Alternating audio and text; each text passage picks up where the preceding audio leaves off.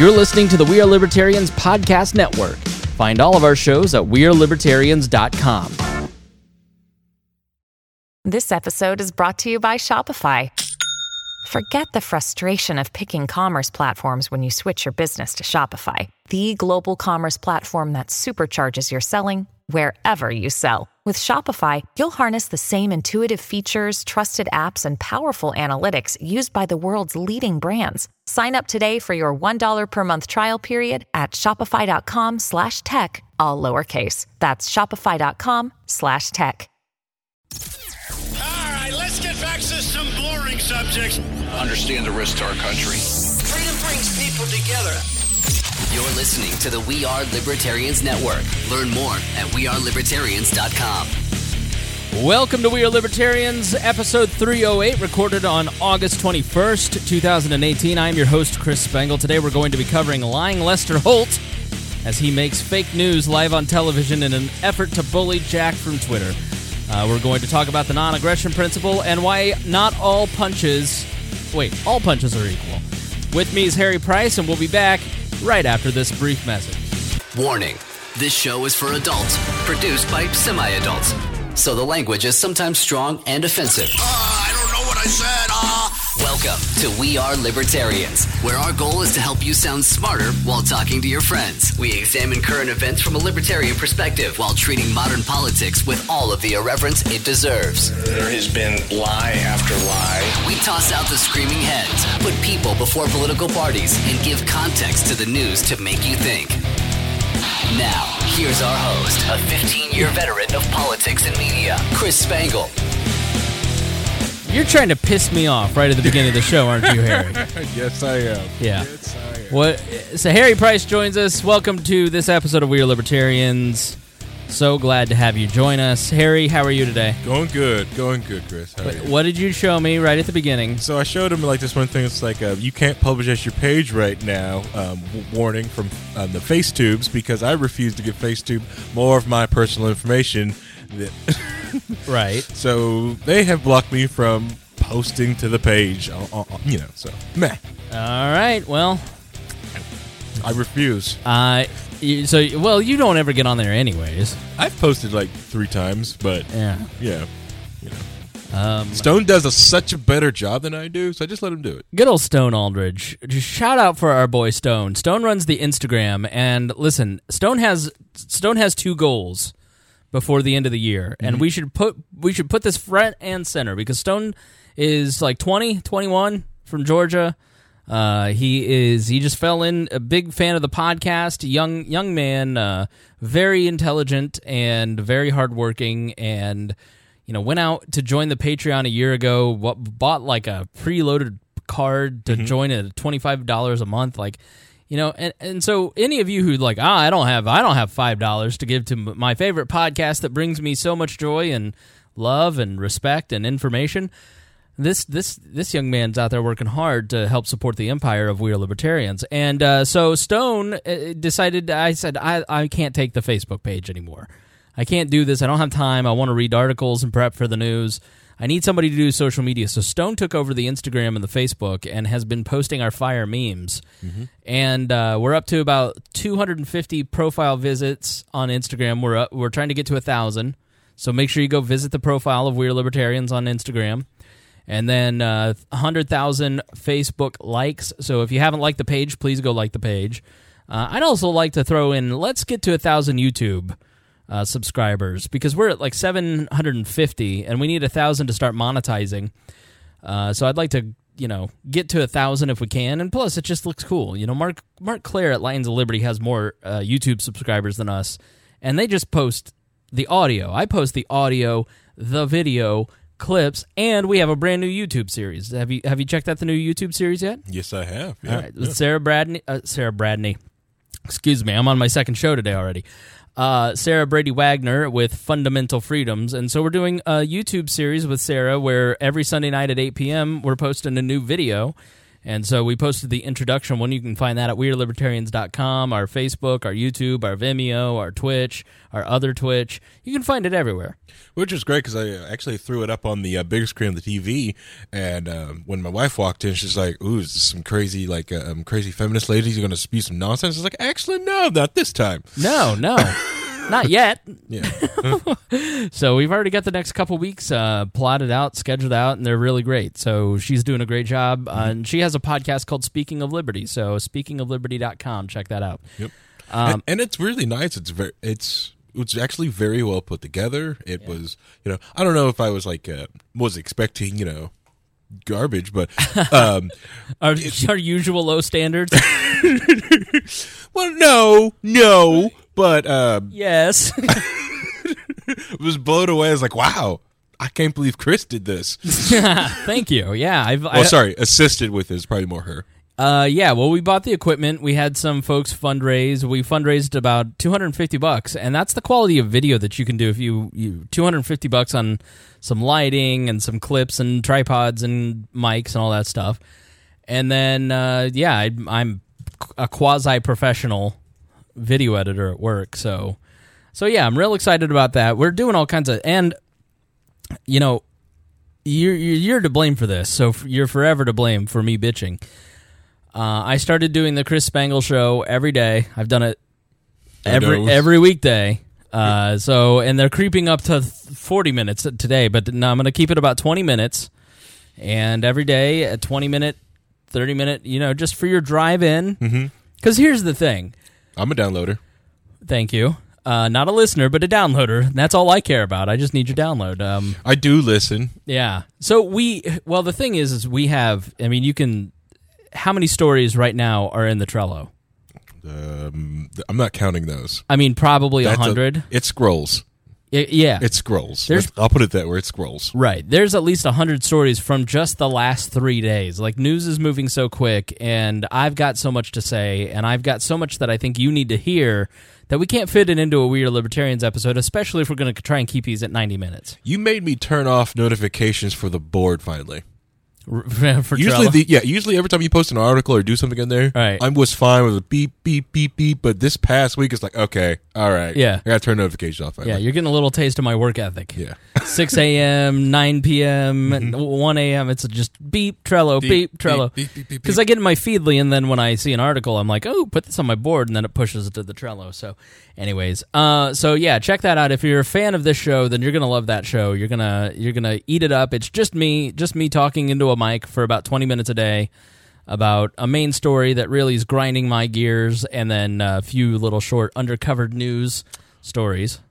Gotta end up sharing that feed, and we gotta get Jason Doolittle and Craig DaCosta on the board because we got Christy on her. Yeah, so Craig will actually be here next week. Ooh. Craig DaCosta will be coming in. We got 2 $100 new Patreon subscribers this week. So let me see. The one came in today, so I want to make sure that I go and grab them. But we're very appreciative of everybody that is on our Patreon.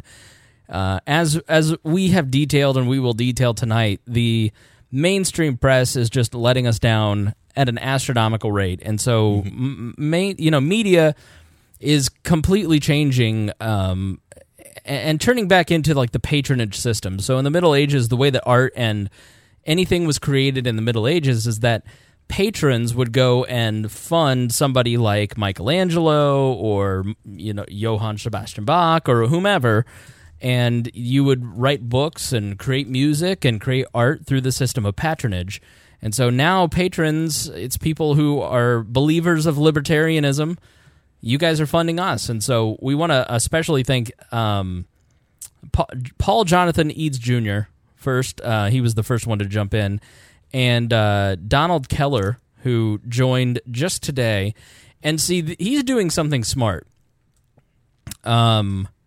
He is actually with an organization, and so he knows.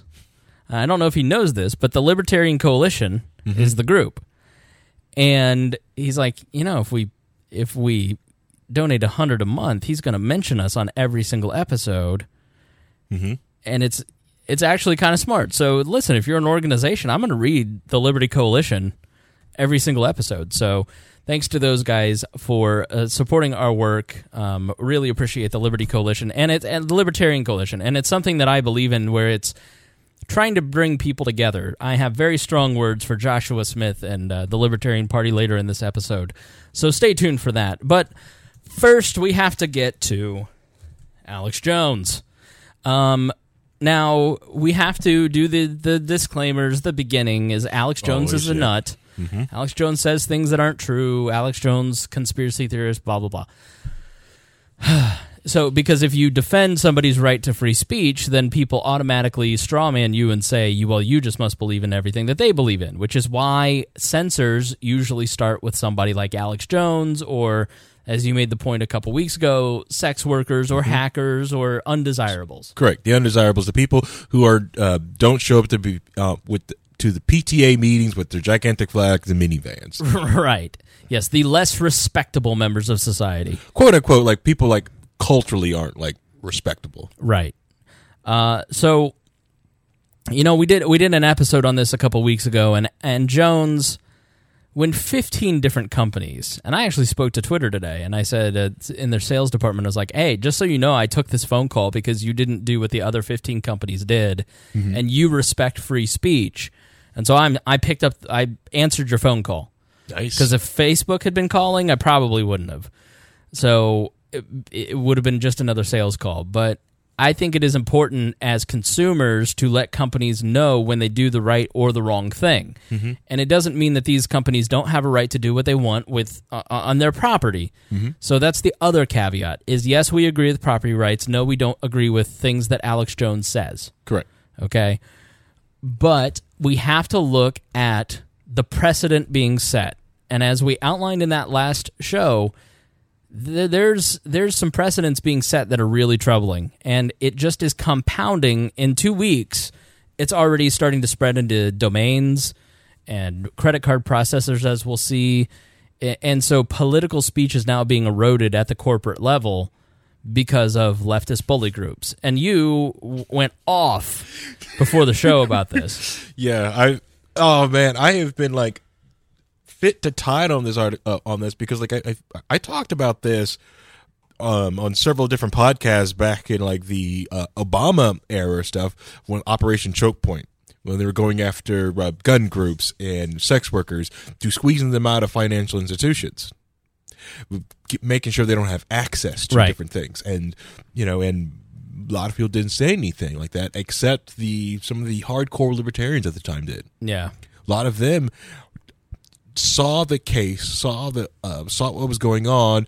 and then decided to try to create systems to get around all that. Right. That was the beauty, the hope that we had in Bitcoin. Not some, not some idea like, hey, we're all going to get rich. We're all going to or we're going to do some thing with the blockchain and make IDs, do smart contracts and all this other bull crap. No, the idea was to get away from and the power from the banking system because of Operation Choke Point showed us that, hey, if they can stop your ability to, access to banking, right, your ability to accept or, take away money, they essentially can kill your message. Sure. You can't take anything. That's why it was so powerful to try to get people onto cryptocurrency, because they couldn't stop that. Yes. They couldn't stop that. That's why like antiwar.com and other different places were like taking these cryptocurrency. That's why like some of the running joke when Bitcoin was skyrocketing was how many sex workers that have like 1 or 2 Bitcoin back in the day that never did anything with it. Right. When they when Operation Choke Point was going on, I was like, how many they're super rich right now because they took in Bitcoins. And you can donate it in Bitcoin, Litecoin, Ethereum, Bitcoin Cash at wearelibertarians.com/support. We take Bitcoin and crypto now, and I've received no crypto, but that's okay. We'll get there. I'll give you some Doge. All right. I don't take Doge.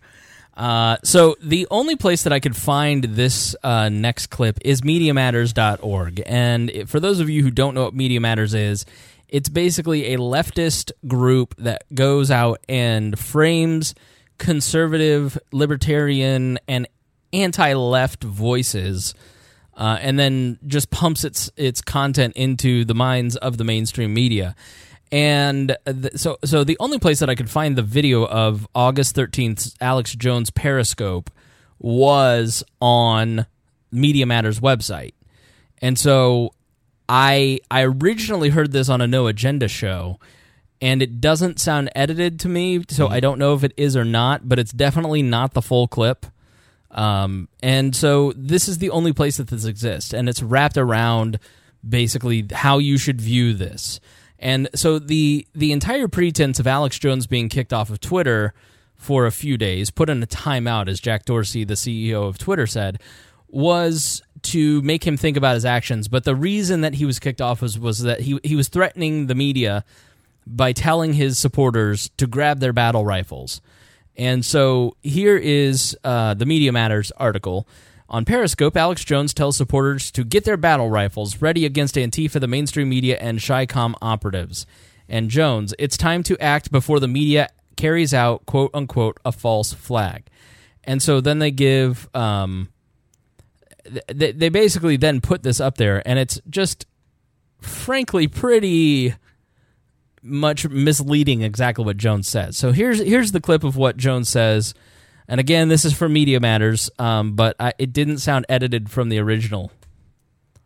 Military, who I know already understand who the Chi-Com operatives and the traitors are, to understand who's trying to take the First Amendment, who's trying to bankrupt the country, who's trying to shut down everything, who admitted they wanted to bankrupt healthcare in America to bring us to our knees. We're under attack, and you know that. You've pointed out mainstream media is the enemy. But now it's time to act on the enemy before they do a false flag. I know the Justice Department's crippled a bunch of followers and cowards, but there's groups, there's grand juries, you call for it. It's time politically and economically and judiciously and legally and criminally to move against these people. It's got to be done now. Get together the people you know aren't traitors and aren't cowards and aren't hedging their frickin' bets like all these other assholes do. And let's go. Let's do it. Because they're coming. Now, in your wisdom, you may be playing possum and waiting for them to come in. But America needs to know that they've got their little pathetic commie red teams ready. And they've got their targets picked out. The sheriffs, the judges, the police chiefs, the patriots, the veterans, the talk show host, everybody. And everybody's going to be amazed when they come, when those cowards come. And it's going to hit in the middle of the night, and they're coming. And they're coming. And they're coming. They think they can really take down America. And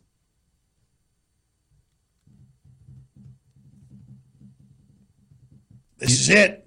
He's leaned back in his chair,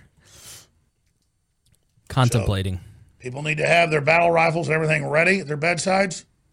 And you got to be ready because the media is so disciplined in their deception. Antifa attacked all these people at the White House, beat up reporters, beat up women, children, no coverage. I mean, they've got discipline, folks. They've got criminal discipline because they're a bunch of followers. Here's Vimeo banning us. All right, so the battle rifles thing was, in my mind, a self-defense. The way that he phrased that, it seemed like self-defense. Right. When you hear that, have you heard that before? Well, like keep your battle rifle by your bed. No, I'm saying the whole clip. Have you heard that Alex Jones clip? No, I haven't. No. Okay. No, only thing I heard was like Alex Jones trying to describe it, and he's talked about how it was cut up and stuff like that. Right. I heard that. Okay. And so this was the clip that got him banned because then people who follow Media Matters started barraging Twitter, basically saying he's using Periscope, which is owned by Twitter, to incite violence. In your opinion, did you think he was inciting violence in that clip? If he's inciting violence in that clip, then you can probably go after every preacher on Sunday. Right. In what way? Talk about you've got to have your armor on for Jesus and get your sword of righteous anger out there. Right. It's the exact same type of like rhetoric or words someone would use. But even in this one, it's like, you have to be ready and have this sitting there by your side. Well, yeah. Okay. He's not citing for violence. He's not calling for people like, hey, we're going to do violence. We're going to meet up at this location X and we're going.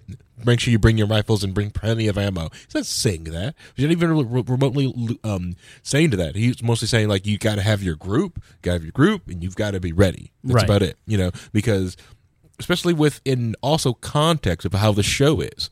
If you listen to his show, which is also there's nothing wrong with entertaining conspiracy theories. I think there's something wrong with some of the dystopian gloom and gloom through it. Right. That Alex Jones show sometimes gives off. Not all the time, but sometimes. And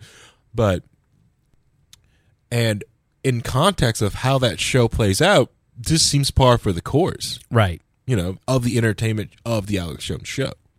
So when you break it down, and as we told you in that Alex Jones, we gave the entire template. So if you didn't listen to it, go back and listen to that. But we gave you the whole template where it starts with taking a selectively edited piece of content. There's already a pretense built. There's already a vibe, a meme basically, that you're a dangerous person because pundits and people go on all these shows and Huffington Post and Mediaite tweet out all day, crazy things that you've said, and they put all these various things out that give the general impression that you're a dangerous person, that you are inciting violence, and so people who have never listened to Alex Jones, who don't understand who he is or what he does, just take the media's word for it. And so when they finally then get a selectively edited clip like that, or he says something that is, I don't think he's towing the line. I think you're right. I think he's speaking in metaphors as so often he does. I did not hear in that clip that he was activating a secret army of insurgents. Like they talk about the Alex Jones followers and that crowd, like and the alt-right and all these people, like there's some sort of like black flag organization that the secret code is given out, and all of a sudden these American terrorist Timothy McVeigh types are activated, and there's going to be terrorist actions. I didn't see any of that during the Charlottesville rally, the part 2 this past week. I saw on Ford Fisher, who's a libertarian, basically videographer and documentarian.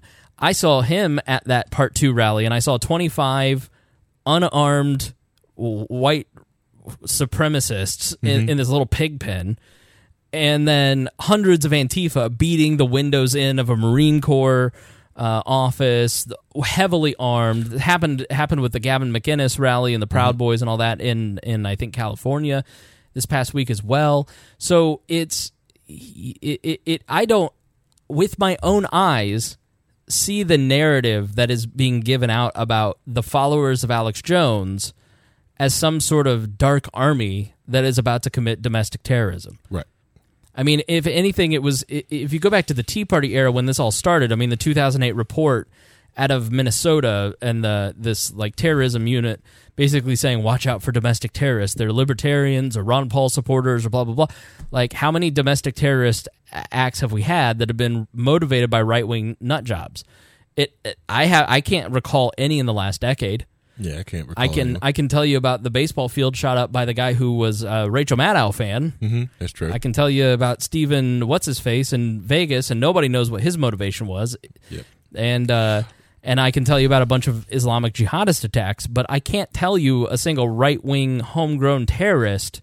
So I just don't get this whole narrative, because the reality of what I see is not the same as what I see reported in mainstream news. Yeah. And the only one they really try to go back for is Timothy McVeigh. Right. And it's just like, okay, well, what was Timothy McVeigh's motivation? What made him do what he wanted to do? Right. I'm not saying I support what he did, but why did he do the thing that they claimed that he did? Well, Janet Reno murdered a bunch of women and children and innocent people at a compound in Waco, Texas. Yeah. That's why he did what he did. Mm-hmm. The federal government killed people at Ruby Ridge. Correct. And the federal government was overly heavy-handed in these incidents. Mm-hmm. But that was 30 years ago at this point? 20 years? No, not 30. That was, about 25 years ago, almost 25 years ago. Yeah, so we're talking decades. Yeah, since the militia movement. Correct. And so to paint the, and there's definitely nothing about the alt-right that I'm a fan of. Like they're not right-wing anyway. Richard Spencer, for instance, I think is he's He's a collectivist. He is a racist. He is incredibly distasteful. Which is not right wing. Right. It can be over there. But I also don't see the guy inciting violent riots. No. I see him getting punched by leftists. Mm-hmm. So the whole narrative just totally falls apart. And what it really comes down to is they're trying to create this idea that these are dangerous people, that these people who believe in these certain things are dangerous people, when in fact, meet a white supremacist, meet a Klansman, meet a Nazi. They're pathetic human beings. Like, the idea of a Nazi and a white supremacist and a Klansman was always very scary to me until I met one about 2 years ago. And I was like, wow, what a pathetic human being. So,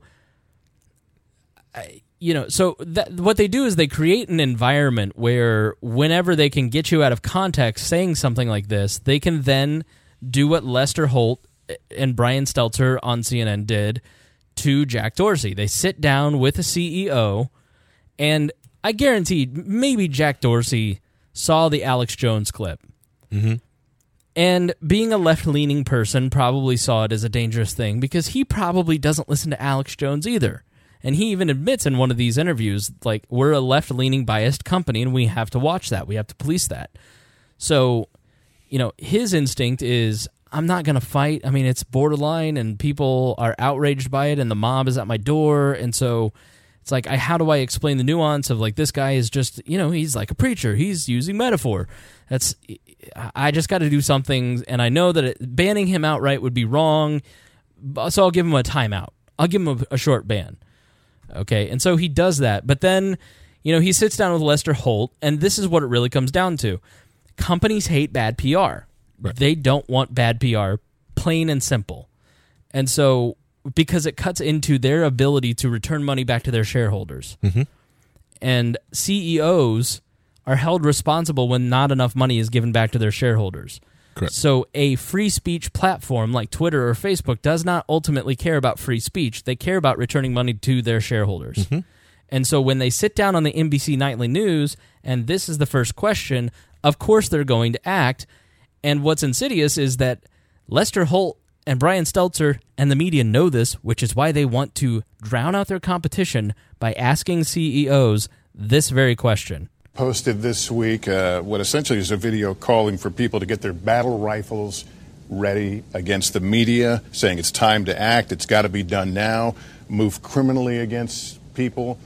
I didn't hear him say criminally in that clip once. Right. And what he just did was take a word salad, mixed the worst parts of it together, and then made it sound like Alex Jones was saying something that he actually wasn't saying. Correct. So let's start again. Let's hear that again. Alex Jones on Twitter posted this week what essentially is a video calling for people to get their battle rifles ready against the media, saying it's time to act, it's got to be done now, move criminally against people. Send a chill up my spine. How about yours? What kind of question is that? Very leading question. Right. Alex Jones said the N-word and that he'd like to kill all black people. Are you for or against? It's like it's. Yeah. Can you play said clip before I answer? That was just as truthful as what we just heard. Well, yeah, that's what the thing is. Like, all right, I didn't hear said clip, didn't know about said clip, and people post millions of things a day. Can't police them all, bro. Right. I am now producing 87 hours a week of broad. Like, do you think that there isn't something that I'm going to say that isn't accurate? It may not be false because my intent is not there, but I'm definitely going to say things. If I'm doing a daily show plus this show and going on other shows, I'm definitely going to say things that are inaccurate from time to time or inartful. That's why we've got the massive producer corps, a.k.a. the listeners, that we're more than happy to help keep us on the right track and show us where we're wrong, which we appreciate, even though, we kind of joke sometimes. But we like it because it keeps us on our toes, and, and we do not want to spread out inaccurate information, and you understand how busy we can be, so we appreciate that. But, yeah, you're absolutely right. The idea that these CEOs who are probably far removed from anything that's going on into the day-to-day with that. Right. Other than, like moving things and getting budgets approved and moving things around. That is a department. Some department is holding that, because if that CEO has anything to do really factual with going on there, then he's a micromanager. Right. And they're, they can't work anyways. None of those programmers can work. None of the engineers can do anything. The mods that they have can't do anything because the CEO comes over and micromanages them. Right. Hey, get these up for ban. Are they okay for ban? Right. And you're very right. It could have been somebody censoring Alex Jones because they had a political motive, and then he's got to go on national television and defend it and make up a phony baloney response. So he's just been asked, it sends up a chill up my spine whenever Alex Jones threatens to kill people. What about you? It did. I mean, there's a number of actions that we believe help a call to incitement to violence, and those are the things that we need to make sure that we are protecting a broader collective, and we're taking action on. You've taken action against him in this instance. What is it? Can you tell us what it is? I believe we put him in a timeout, removing his ability to tweet for a time period. Just a short time period? For a short time period. This is consistent with how we enforce these particular rules. At what point, though, do you have to recognize a pattern? Not just a single tweet or a single video, but a pattern. Shout out to Jack Dorsey, because what he just said there is, we just enforced our rules consistently. Mm-hmm. And that's been the part where Twitter gets major props for me through all of this, because they could have piled on with everybody else, and nobody would have faulted them. I mean, they had cover to do it. And what Jack Dorsey said is, no, we have a terms of service, we have rules, and I'm going to follow those rules, even if it makes me, even if I am then the victim of massive amounts of harassment, even from nightly news anchors. Right. So shout out to Jack Dorsey for actually following his rules. Of hate-filled and threatening. At what point, though, do you have to recognize a pattern? Not just a single tweet or a single video, but a pattern of hate-filled and threatening speech? Well, we have to look more broadly across all actions. Can you give us some examples, Lester? Just the generic, at what point, blah, blah, blah, because I have declared Alex Jones to be a hate-filled warmonger who actively led us into the war in Iraq. Oh, I'm sorry. That was the New York Times. My bad. Yeah, sorry. That was the Washington Post of my network. So let's hear what Jack says to that incredibly ridiculous question. And also make sure that we're looking at our current policies and evolving our policies under the changing circumstances that we see around us as well. Your peers, Facebook, YouTube, Spotify, Apple, took stronger action against Alex Jones. You stood on the sideline. You said he hadn't violated your policies. Well, the most important thing for us. So why didn't you follow the crowd and do what everybody else did because it was popular and violate what you have written down on paper? Yeah. What he should have responded was like, Spotify and Facebook are not my peers. They're lesser platforms. That's right. We are master race. Oh, I mean, whoa. They have lesser platforms. That's why Donald J. Trump is on Twitter, not Facebook. I saw an article that some people value Donald Trump's value to Twitter is $2 billion. It's the only thing that's keeping Twitter profitable. That Donald Trump's presence on Twitter is $2 billion of their market cap, which is insane to me. Yeah. Is that we are consistent in applying our enforcement. That is critical. Kudos to him for being consistent and not being just a follower. We can't build a service that is subjective just to the whims of what we personally believe. We need to... Is that what your peers did? Bow to whims? I can't state what their internal decision-making process was. We were focused on ours. Pussies! We need to make sure that we are applying our rules consistently. Our rules are... People come to our service, they agree to a terms of service, and that is what we need to look at. That doesn't mean that we can't evolve those rules. That doesn't mean that we can't change those rules. But we need to inform people of those changes and why they matter and how they'll affect behaviors on the platform going forward. See, that's a very libertarian way of thinking, is that if I make rules, I'm going to follow them to the letter. It's the rule of law instead of the rule of man, which is just the whims of the mob. Yeah. And so it's actually some libertarian thinking kind of in his... And there's something about Dorsey that makes me think he's seen them come... He knows where this is never going to end. And if you don't have, he knows he has the cojones and the clout really to like stand up to these people and withstand whatever they throw at him. And so I think I'm thinking that maybe he may be the guy in the Silicon Valley space that actually stands up to these crowds and just says, enough of this. You're not going to push us around. Yeah.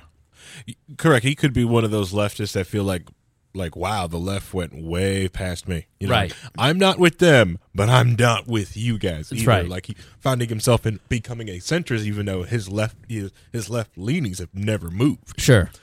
He could be a leftist that actually believes in free speech. Yeah, but who knows?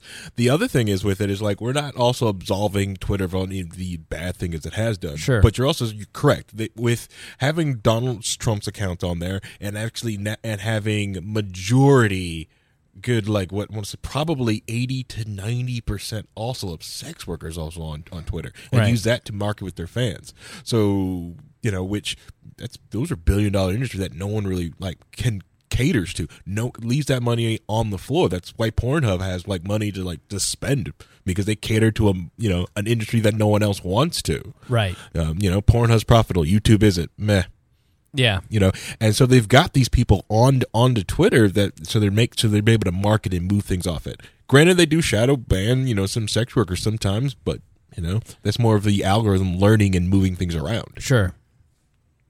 But doesn't it concern you to hear things like a call to arms on your platform? Just put aside the rules for a minute. Is there not a moral obligation? Is there a gut check that with you or your organization in these situations?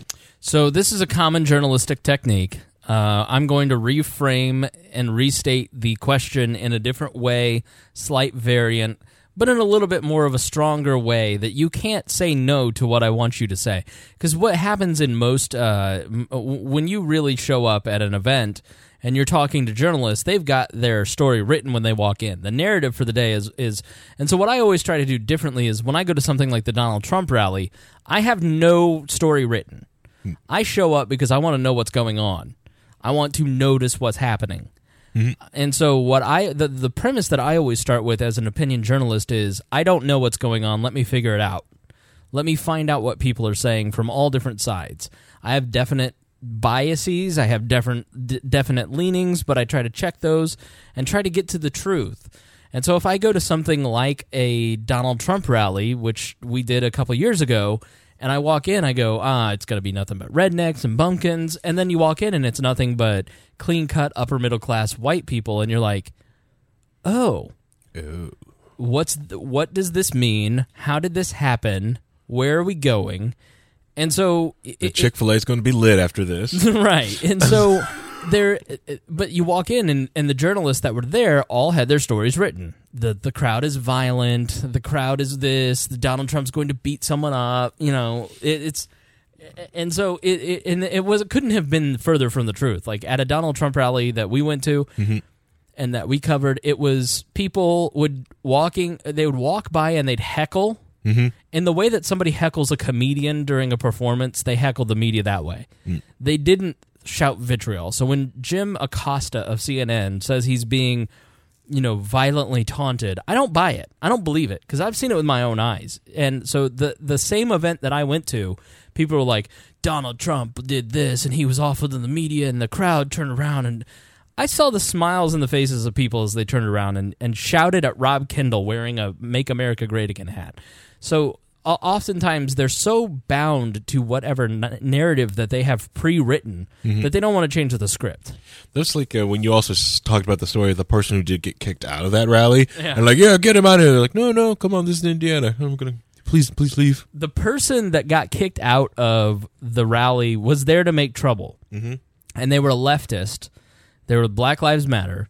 And the articles that were written was that Donald Trump kicks Black Lives Matter out of his rally. But what they didn't include in those articles was that this person was actively disrupting a private event. Right. So, but anyways, all right. So back, let's hear this beaut of a question one more time. It's not a matter of following your own rules. At some point, morality has to play into it because he's inciting violence, which he wasn't. A platform going forward. But doesn't it concern you to hear things like a call to arms on your platform? put aside the rules for a minute. Is there not a moral obligation? Is there a gut check that with you or your organization in these situations? Well, it is concerning. I mean, we have to put the safety of individuals first in every single thing that we do. And we need to enforce our rules and also evolve our rules around that. So the actions by accounts like Jones can be dangerous, and they can be things that have real-world effects off the platform. And we need to make sure that we're taking that into consideration and evolving our rules going forward. So tell me how you're doing that. Specifically, how are you changing? So we'll end with Lester there, but you hear him buy into he buys into it wholesale, and he then talks about security. And security has always been one of the most fundamental ways that people erode freedoms. Right. Because you're not going to argue that you're not going to argue for dangerous pretense. It's like the Edward Snowden case. It's like PRISM got built because people weren't going to stand. Like, people didn't care enough about privacy; they were scared. Right. And so when people are scared, then they'll do whatever you want. Correct. Yeah. PRISM gets built. You let Union soldiers come into your town, and you're scared. You give them booze. Next thing you know, they burn the thing down because they're drunk. So let's move on to go. Are you? Sorry, that was a Civil War joke. So, baby Brian Stelter, Stelter. Damn, son. Brian Stelter, who I originally really liked, but now I have seen the bias that he carries, and as a media critic, so he hosts this show called Reliable Sources on CNN, and so it's on the Sunday panels, and it's basically a media criticism show. And Howard Kurtz used to host it, and then he said or wrote something that was offensive, and then he got moved. He's now at Fox, and so I forget what Howard said, but anyways, so Brian Stelter came in, and he's got a very fleshy head. He's full of just weird lips and big bald head and weird voice, and the TV he's on all the time now, though, on CNN, and he's got the charisma of one of my farts. I take that back. My farts are very charismatic, but so, and he's just is like, he can't believe that we all don't just wholesale buy that Donald Trump is bought and paid for by the Russians, and he's breathless at all the, like, he's just the dean of the journalistic superiority complex. Like, he's the keeper of it. He and Jim Acosta get together on Sundays and talk about how important they are and how they're saving humanity in their little club. You know, Sleepy Chuck Todd comes over, and then they start talking about, you know, how they single-handedly are making America great again, and how dare those idiot people out in the middle of the country question us in any way, shape, or form. I'm just sorry, I got this idea of them going out to brunch after doing hot yoga, you know, and discussing, you know, themselves with mimosas. So Brian Stelter has on Jack Dorsey, and here's how that goes. Alex Jones and InfoWars around the initial announcement that no, he has not been abusing, no, he has not been over the line, but then a few days later, giving him a timeout. Well, our system works by people reporting content. So we're not in a place to proactively review everything. I'm sorry. So he shouldn't have said that, because now that he's said how their system works, what's going to happen, Harry? Well, what usually happens in situations like that, people are going to see it, understand and go around it. Well, no, they're going to start reporting everything they mildly don't like. Yeah, everything. Yeah, go around it. They see the wall they have to go around. Basically, what I was trying to get away with is saying that they understand the thing that this is the obstacle that they want to get around, and they're just going to go around it to get rid of it. Yeah, they want it gone. We act when we receive reports. That is just, you know, consistently enforcing our approach and our rules. People may disagree with that approach. People may say, you should be a lot more proactive around all the content. And while we could do that, it requires so many resources. I mean, hours and hours and hours of looking through video content. So at the time, we did not receive reports that we felt we could take any action on that violated on our terms of service. Your colleagues as CNN pointed out a number of them, we took action on one, and then we noticed that all the others, likely because they were made known to Alex Jones and InfoWars, were being deleted. As we receive reports, we take action, and there are varying degrees of enforcement action, starting with warnings to temporary suspensions, which the accounts are now in, all the way to a permanent suspension. Is it possible that he'll change his behavior on Twitter? You think he really might do that? I don't know. I mean, just stepping back, like, we have evidence that shows like temporary suspensions, temporary lockouts will change behavior. It will change people's approach. I'm not naive enough to believe that it's going to change it for everyone, but it's worth a shot. It's like but more importantly, it's consistent with our enforcement. Like, we can't just keep changing randomly based on our viewpoints, because that just adds to the fear of companies like ours, of making these judgments according to our own personal views of who we like and who we don't like, and taking that out upon those people. That those viewpoints change over time, and that just feels random, and it doesn't feel fair, and it doesn't earn anyone's trust, because you can't actually see what's behind it. Do you miss the days when you would just... I could kiss that guy, because that's reasonable. Like, sure, I want to play that again, but just rewind and listen to that again, because that's very reasonable, and that's a guy who's trying. Mm-hmm. And you've seen that in Zuckerberg. You've seen the same thing in Zuckerberg. And so we as libertarians and conservatives and people on the right who are not big government progressives and who are not, I mean, if you're a culturally liberal person, then maybe you feel more comfortable with these companies than maybe somebody like myself who's more culturally conservative. But I have heard the same sort of things from Zuckerberg.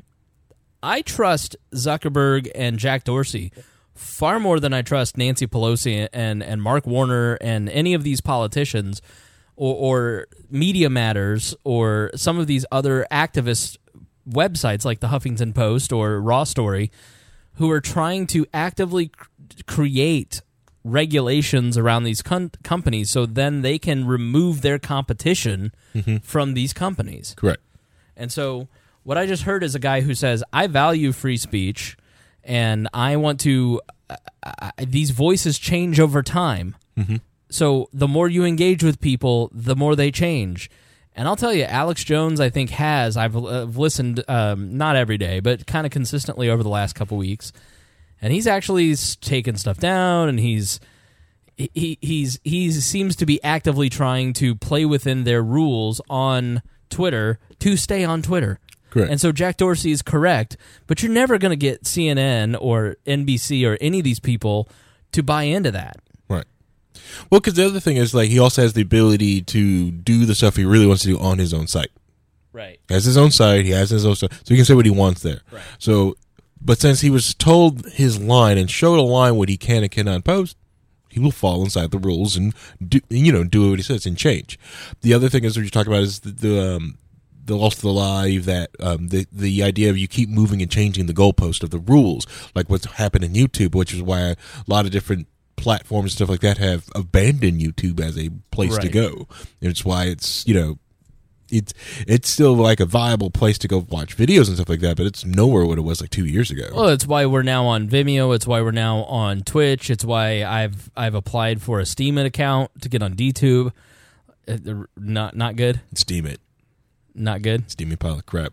Anyways, all right. But that's my I won't waste my time then. But just do it. Just be out there. I have personally have issues with it, but if that's what you want to do, then go. Yeah, put on as many things you want. I think that's one of the philosophy we got from you is like, don't only put the paywall on some certain stuff. Other than that, let it out there. Give people content. Give people stuff out there. If people want to share your content, you should make it as easy as possible on them, because people, in terms of content creation, are not going to change their behavior for you. Right.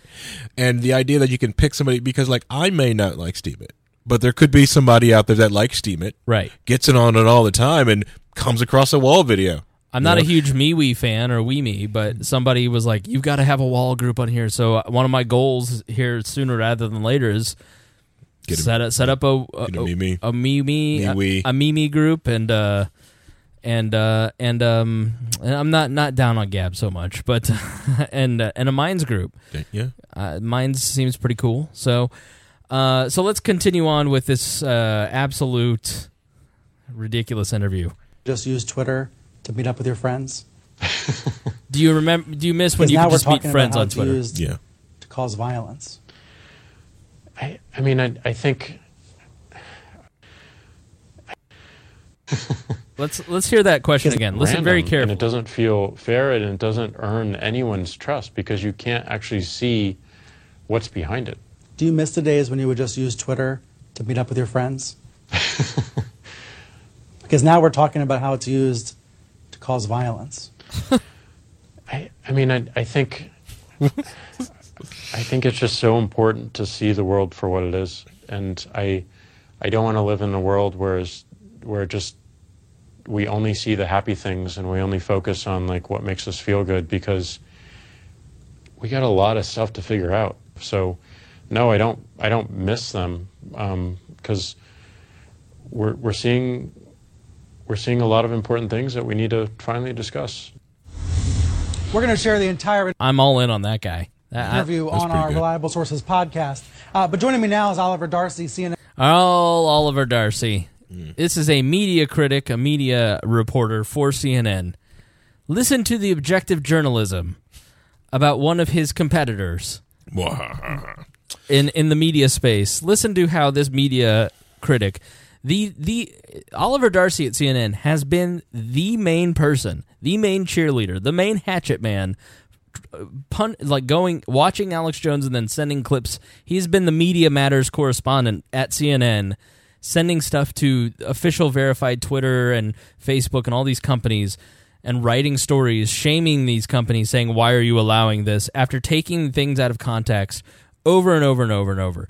So let's hear the objective journalism of Oliver Darcy. And senior media reporter who's been leading the way on these questions about Alex Jones.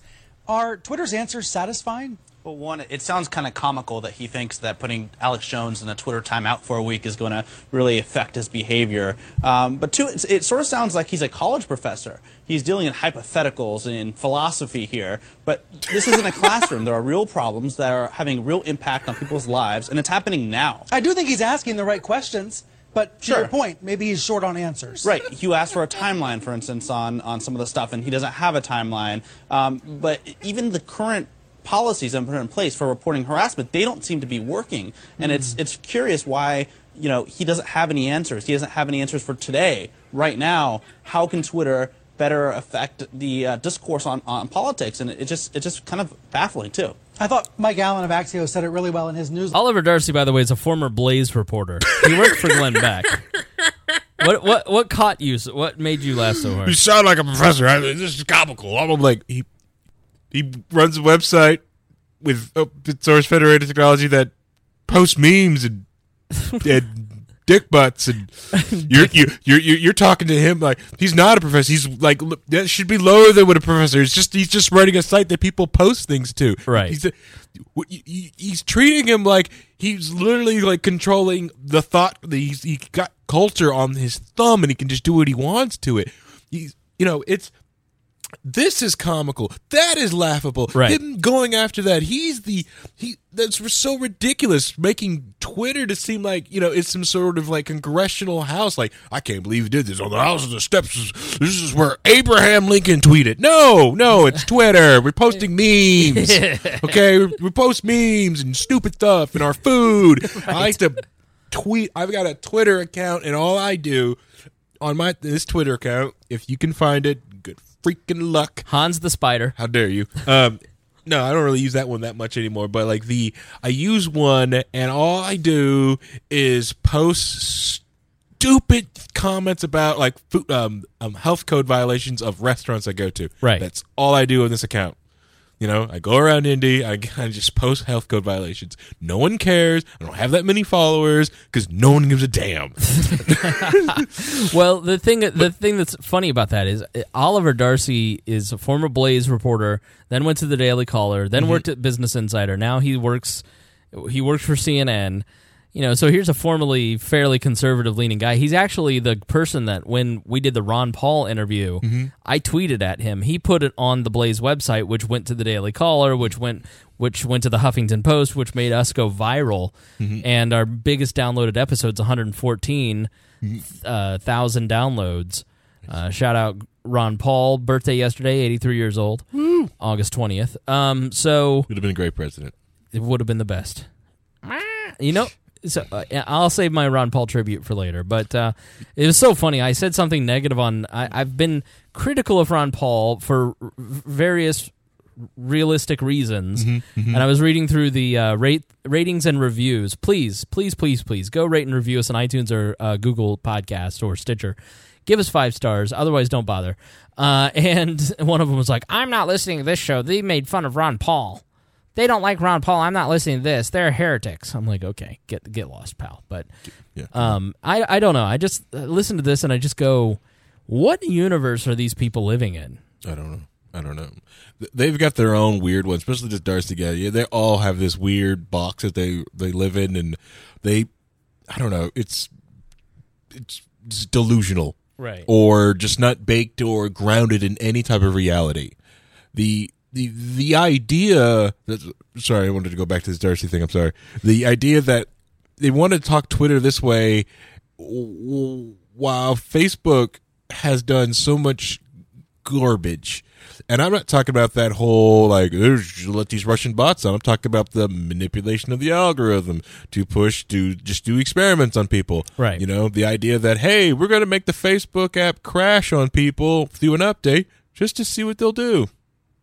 So and that's not news. Them manipulating people. Right. I don't see Twitter doing that, messing with the algorithm to just mess with people. So it's not caught anyone. I went to fact check myself. Okay. And I ended up on this website called Maranthi TV. I'm not sure what it is, but I found this quote. And so basically they're profiling. I think it's an Indian site because he's an Indian American. Let's see here. He stated in an interview that he thoroughly enjoys watching people, Oliver Darcy, enjoys watching people who abuse their power get reprimanded, especially inside classrooms.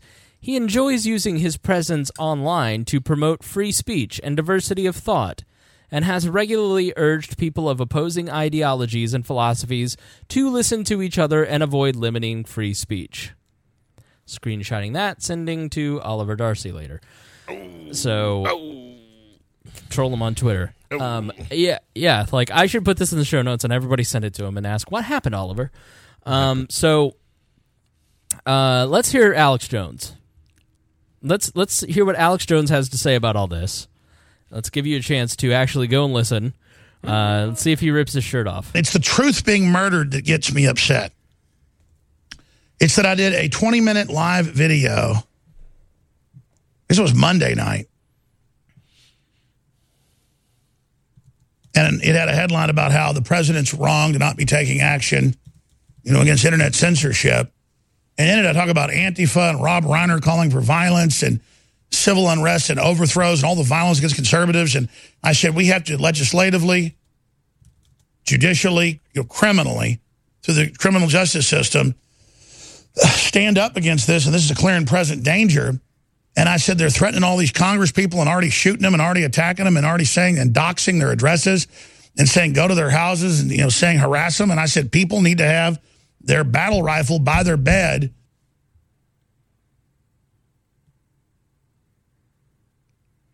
Alex? Alex? Hello? I thought he was pausing, but it's just my internet. Come on, internet. Come on. You're better than this. Buffering real hard, bro. It is. Buffering hard. Come on, Alex. Buffering real hard. See, now I'm gonna restart it, but we're gonna have to listen to a Super Male Vitality ad. Yeah. Well, he's not using Akamai anymore, so he's freeze-dried organic whole corn, available now at shop.real.video. It's the truth being murdered that gets me upset. It's that I did their battle rifle by their bed. If they get attacked, that's totally defensive. That's Americana. Good God, Alex. Okay, ahead of the midterms, they have gone to complete deception mode. And notice there's no congressional hearings having me speak. Lester Holt isn't having me on to hear what I have to say. Jack Dorsey was just on with Lester Holt. That's a good point. Like, where's the diversity of thought? Why don't you have me on? But, of course, he shouldn't do it because they'll just edit him out of context again. Right. It's the top of drudgereport.com. We'll put that on screen for you right now. Good old Drudge Report. Tech CEO Jack Dorsey on Alex Jones, election security and regrets.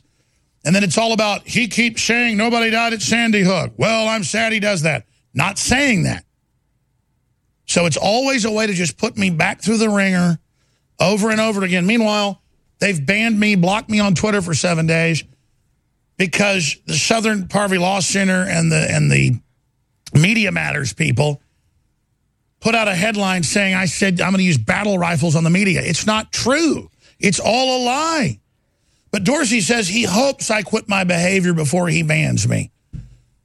So then when they ban me, it's like, well, see, we did, and then they're going to ban you too. So I love that's all big re-education camp. It's all big, giant re-education camp where they just tell me I did all the stuff I didn't do. They never show what I supposedly did. And the clip Media Matters shows I never say what they said I did. Notice there's just quotes on single words there. Accurate. But all the other media that cared didn't even show the clip. You watch the clip and it's like, I didn't say that. But again, if I did, it wouldn't be an issue.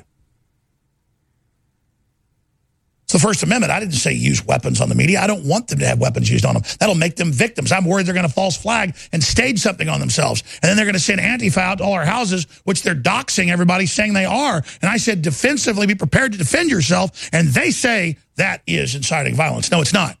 Saying the Antifa can be as violent as they want, that's inciting it. We're having trouble with Tosh Plumlee's phone. It was working great earlier. He's had folks breaking in on it, blocking it, threatening him. They're scared of what he's about to talk about. It's not any classified stuff. It's about the threats.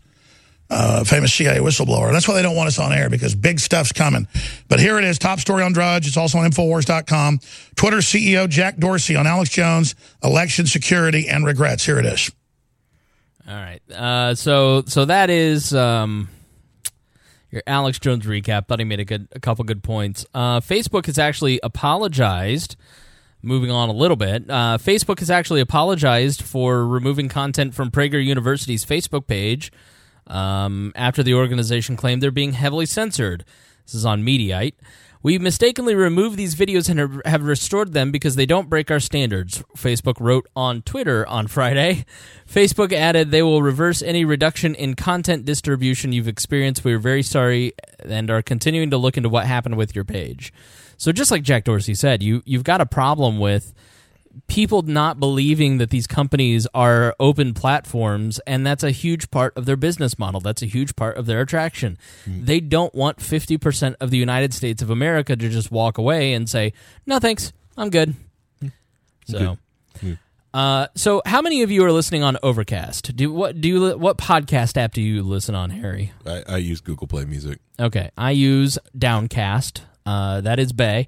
I've tried out pretty much all the major podcast apps, but Downcast is by far my favorite, especially I have like 1,200 subscriptions, so I have a ton. Most of you, 70% of you, on any podcast are listening on the Apple Podcast app, the native app, but Overcast has a fair amount of people. And so Marco Arment, the guy, I think he founded Instapaper, which I use and love. He no longer is involved in it. He went on to run something called Magazine, which was like a magazine on iOS. And now he runs Overcast, which I'm considering doing Overcast ads. On the Overcast app, you can do advertisements within the app, which seems like a really great way to get new listeners, but I'm not going to give them any of my money after what he announced this week. So let me play part of his podcast, because I think if you are listening to us on Overcast, and a fair amount of you are, according to our statistics, I think you need to hear what your podcast app is up to. So let's go to his podcast.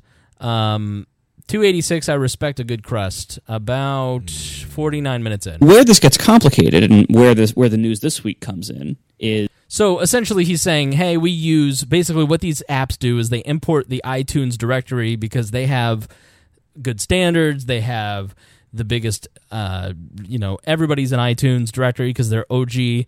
And so what a lot of these little apps do is they import the actual directories. Is the user experience of a podcast app is usually not people entering URLs of all the feeds they want. You can do that. You can go to the website of the podcast you want to listen to. You can find somewhere there's going to be a link to their RSS feed, and you can copy that link, and you can paste that URL into the add URL box in almost any podcast app, and you can listen that way. That's fine. But the way most people do it is they just use some built-in search function of the podcast, and they search a directory of podcasts. By far, the biggest directory out there is Apple's podcast directory.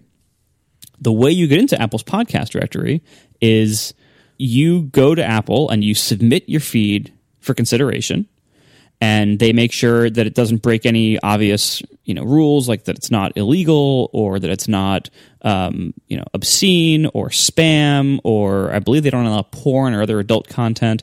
Apple has people review those, and then they say, okay, this is okay to be in our directory, and they add it to the directory. They're still not actually hosting the file, but they're maintaining a search index. Mm-hmm. So that way when people go to their app, they don't have to enter the URL of every RSS feed. They can just type in, This American Life, and Apple, uses their search engine and say, okay, here, this is the URL for the show you just asked for. Here it is. And you never have to see it as the user. It just gets added to your podcast app. And so it seems kind of like you're using something that Apple's in full control over. It seems like you're searching Apple Podcasts for podcasts that are in Apple Podcasts and playing them, and Apple Podcasts is therefore, responsible for everything in it. In reality, though, the technical details of that are closer to a web browser with a search engine, in the sense that, a web browser can navigate to any URL, just like a podcast app could play any URL's podcast. You need to understand other languages to know, eventually. And so I don't want anything to do with that. So I don't have any text input, direct. iTunes ID or not, I will not show a podcast that has the iTunes block attribute set, which is a custom that's illegal. And you can play it in my app. Legally, I'm probably not at fault there. It also, the Apple deals with copyright issues. Like, somebody can't just for what they allow in their podcast directory, and are in many jurisdictions are actually illegal. And so a listener emailed me saying, hey, I'm leaving your app because you host this content and it's horrible. I looked and I'm like, this should not be allowed. Like, this is clearly in violation. Meaning Alex Jones existed, and he didn't know this. He probably was sent Media Matters content from this person. Right. And saying Alex Jones is in your directory. Now, I'm not just playing this over Alex Jones, because I think if you're an NRA fan, you need to hear this. Of Apple's own content guidelines. And they were already, at that point, they were already having problems with Facebook and YouTube because they were violating their guidelines too. And so I do have a mechanism in Overcast that I can override a feed that would otherwise show up, and I can say this feed should not show up. I haven't used this mechanism very often. I used it once before for NRA TV for similar reasons, that I believe that it was violating Apple's own guidelines. And I used it, I think, 2 or 3 times, something like that. Occasionally, a random podcaster will find Overcast, will say, hey, my podcast is showing up in your app. That's copyright infringement. I demand you take it down. And you know what? When people say that, I say, okay. And I set this flag. And it's gone from Overcast. Anyway.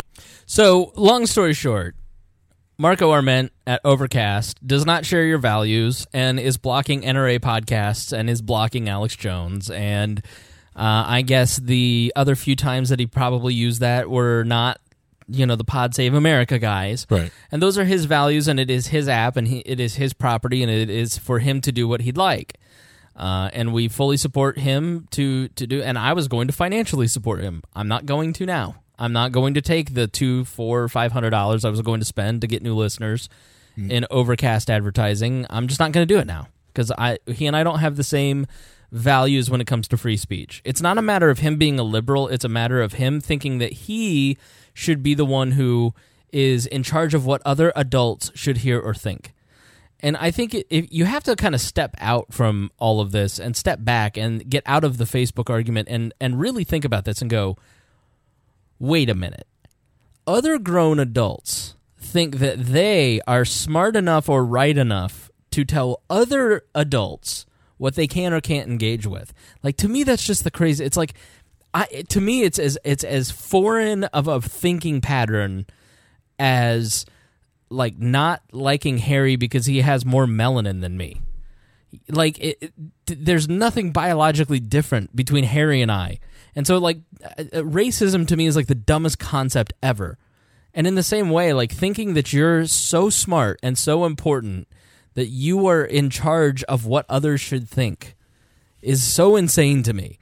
So I think, you know, if you run a podcast app, you should be a neutral platform. And obviously, as he said early on, if you subscribe to Alex Jones in the app, he can't remove that. He's not going to remove that. He just doesn't want to host it in his directory. And fair enough. But I think if you agree with that, then you continue to use Overcast. If not, then I suggest Downcast. I tried out Pocket Cast. I like that. It's fairly similar. Castro. Although I don't know that Castro is going to be around a while, but Pocket Cast is owned by NPR, so it's not like it's getting better over there. But it's just an ever shrinking amount of access to the marketplace of ideas, and the scope of what is acceptable for people like listeners of this program is shrinking, and so it's scary. And another one of our vendors, Patreon, was in the news this week. Yes. For something that is not even under their control, really, at the end of the day. So there's a guy named Robert Spencer, not to be confused with Richard Spencer. Robert Spencer is a person who runs a site called jihadwatch.org, and basically he watches jihad, and he keeps track of Islamic terrorism. And he, is labeled a hate group by the Southern Poverty Law Center. And so if you get on the bad side of the Anti-Defamation League, the Southern Poverty Law Center, and Media Matters, you're pretty much hosed. Yeah. Like, it doesn't matter what you think or do or say. As long as they lie about you and they assassinate your character, then you're gone. It doesn't matter what happens. And so Robert, again, not to be confused with Richard, put out a post a few days ago that he was... I'll just read this to you from his page. A few weeks ago, the great David Wood swung by my office and helped me set up a Patreon account. We made a video in which I explained that I had come into possession of what once had been a working TV studio, and that I hope to make it into a working studio again for regular Jihad Watch videos. Man, if there's anybody in the Indianapolis area with a TV studio that would like to help us out. The whole We're endeavor... clean. Yeah, exactly. I've never said anything bad on this podcast. The whole endeavor had barely gotten off the ground, however, when I received this email yesterday afternoon. This is April 14th when the email was sent. Hi, Robert. My name is April, and I'm on the Trust and Safety team here at Patreon. I've been notified by MasterCard that we must remove your account from Patreon effective immediately. MasterCard has a stricter set of rules and regulations than Patreon, and they reserve the right to not offer their services to accounts of their choosing. This is in line with their terms of service, which means it's something that we have to comply by. I have paid out your remaining creator balance of $475 to you via direct deposit. I'm sorry for the inconvenience and frustration this might cause. Let me know if you have any questions or concerns. I'm here to help. I'd been given no warning before this. Anything amiss with my account, which at the time consisted of that single video announcing the initiative, along with a note announcing that I would be starting a live stream. That was it. So what violated their rules? They hadn't explained, but when I went to my Patreon account, I got this, and he was disabled. So I wrote back to April. My account was disabled. Explanation, please. No answer. Later on Twitter, however, when I announced this, I got a reply. Hi, Robert. We emailed you earlier today, which explained that, unfortunately, MasterCard required us to remove your account. You replied to us, but if you have further questions, we're happy to keep emailing. He writes, this was plainly disingenuous. They had not been emailing with me, then never explained why MasterCard objected to my account or why they had to comply with MasterCard's wishes, and didn't answer my request for an explanation. I don't have a MasterCard and didn't have one attached to my Patreon account. So MasterCard wasn't really involved unless it owns Patreon, which is apparently the case. No, Boomer. That's not how this works. Yeah. So the whole article is all Boomer. Yeah. He's a boomer. He's an older guy. Of course, what is almost certainly going on here is that MasterCard and Patreon is deleting accounts that have been smeared by the hard left propaganda hate group, the SPLC, the Southern Poverty Law Center, despite the fact that the SPLC has been resoundingly discredited, and the SPLC defames me as a hate group leader and an anti-Muslim extremist. Here, for the record, is my response to their charges, which you can go read at this particular post, which will be in the show notes. So there was an update. Breitbart actually sent them an email, and this is what they replied back. A MasterCard spokesman responded to a Breitbart news request for comment with the following statement. As part of our normal process, we share information about websites that may have illegal content with the acquirer or merchant's bank that connects them to our network to accept card payments. The acquirer would then review the site for compliance with legal requirements and our standards. They would then determine what action to take. In this case, the acquirer advised us that they had decided to terminate the acceptance. I would love to know what is illegal on this guy's site, because it didn't look like anything wild. I mean, it looked like, typical boomer Republican stuff. Right, yeah. And as far as I know, he's not Richard Spencer. He's not a nut job. He's just not mainstream, and he's not even Pamela Geller of... What's the Pamela Geller site? The Gateway Pundit. He's in that crowd, certainly, the Front Mag and David Horowitz and all that, the Newsmax crowd, but he's not, he's not Richard Spencer. Right, which I'm thinking, like, reading the article and going through all this, I keep wondering, like, is this just mistaken identity that somebody messaged to MasterCard, like, hey, did you know you have our because, right. And unless they're into it, like, that's that Nazi guy. If you can't have this Nazi guy on you, we're walking away. We told you about this once, and, I'm sure someone in Patreon is like, no, this is someone different. Nope, I'm sorry. I've already came from the heads. They said that, either you do this or this. Nope, not budging. I now see the importance of crypto. This article single-handedly made me go, okay, I get it. Yeah. I get why so many libertarians who are a little more underground than I am have been advocating this for a decade. Because when you start getting one of the two big credit card processors start getting into violating free speech, not violating free speech, but making decisions... Swinging their weight around to try and influence public discourse... And you don't see conservatives doing this. You don't see libertarians doing this. You don't see independents or centrists doing this. You don't even see mainstream Democrats doing this. You see a very motivated group of people who are making trouble for most of the country, and it's really disheartening. Yep. Can you imagine? Because they've done this to gun sellers, they've done this to sex workers. Okay, see what they can get away with. Very small things, small businesses, all these small businesses, right? Right. And they've also done it, and conservatives cheered on to weed shops in Colorado, make them doing cash sales. Right. So what would happen if every gun store couldn't take credit card transactions? Right. Boom. I was like, how are you going to say, well, people can bring cash? Man, I could eat. I don't feel comfortable walking around $100 in cash, even though I'm going to go buy a gun with it. Right. And then, now you have all this money, and you have guns. This is about... Even though you have guns, this is awful. This does not look good. Yeah. And then if they won't let you deposit it in the bank, then how you gonna do payroll? How you gonna buy guns? How you gonna get guns from your man? Your shipper. Who you gonna get them from? Even though you have these FFL and all these different licenses to get to them, but if you can't use credit card transactions, how you gonna do it? Right. Crypto, and that's the main thing with crypto. Is like, hey, that's all I wanted to do. I want to be able to send money and have someone accept money that's far away. And I want to do it cheaply. I want to do it effectively. And that's what I want to do. And if it can be anonymous, awesome. I don't want pseudo-crappy anonymous. I want pseudo-anonymous. I don't want pseudo-anonymous. I want DK Snarks anonymous. I want anonymous. I want an anonymous ledger, okay? I want it to be easy. I don't want it can be hard. I'm not going to say it's going to be easy like cash, but I want it anonymous like cash, and the simple fact that I can just give out with a low transaction fee. Yes, I understand transaction fees has to be something for the network, but the fact when it balloons up to a point where I can't get a piece of gum, no, it's too much. Sorry. Okay, you're shouting now. Sorry. All right, calm down. You're really screeching hard, okay? But that's the beauty of the cryptocurrency, and not this other bull crap everyone keeps flowing into this thing. Right. You know, and everyone's like, well, I'm going to hoard in and do this. It's going to be this. It's going to be cool, and it's going to do all this other stuff. It's like, no, at its time, when it was built, this is what we really wanted, because it's not like they were going after all these people. They also were going after people who were donating to antiwar.com. Right. When like PayPal blocked them off so they couldn't accept currency, so they couldn't do their thing, they were also going after people who donated cash. Like, hey, did you know you donate? You know, Antiwar.com got banned from PayPal. Mm-hmm. For a short bit of time. Antiwar.com. Yep.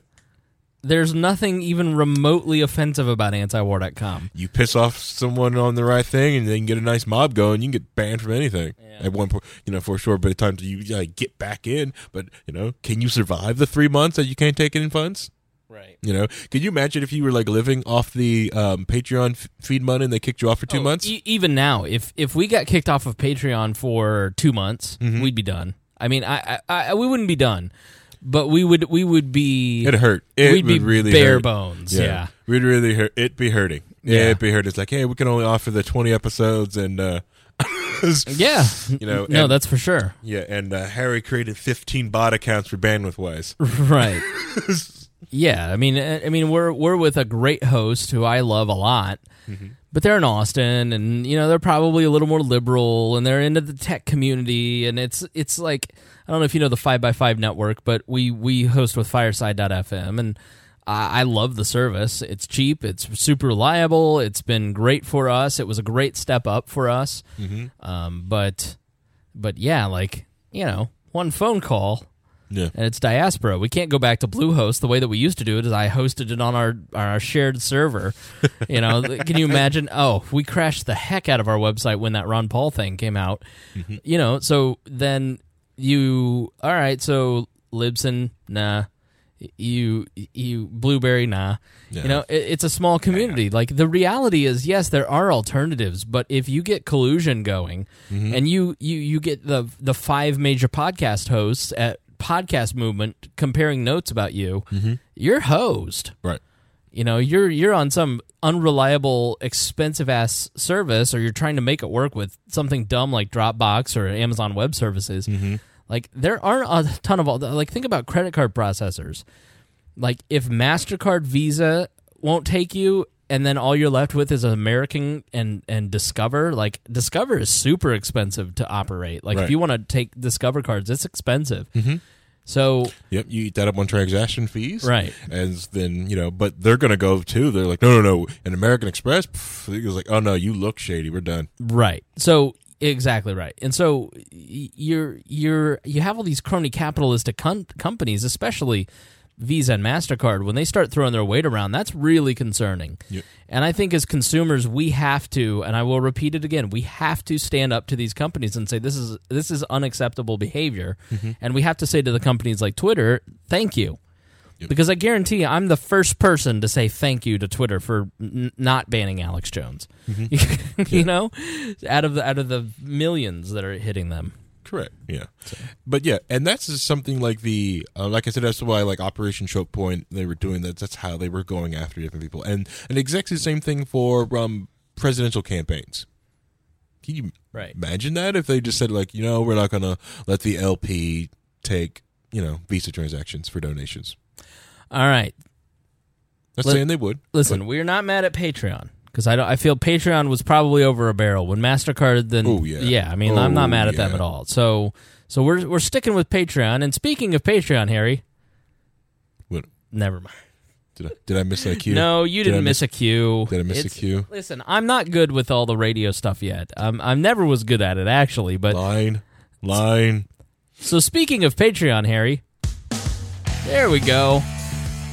Long ago, opinion journalism only existed in newspapers and magazines, but the internet has given rise to new voices like We Are Libertarians. Few people are doing what we do, giving a libertarian opinion on modern life and politics in a fun and entertaining way.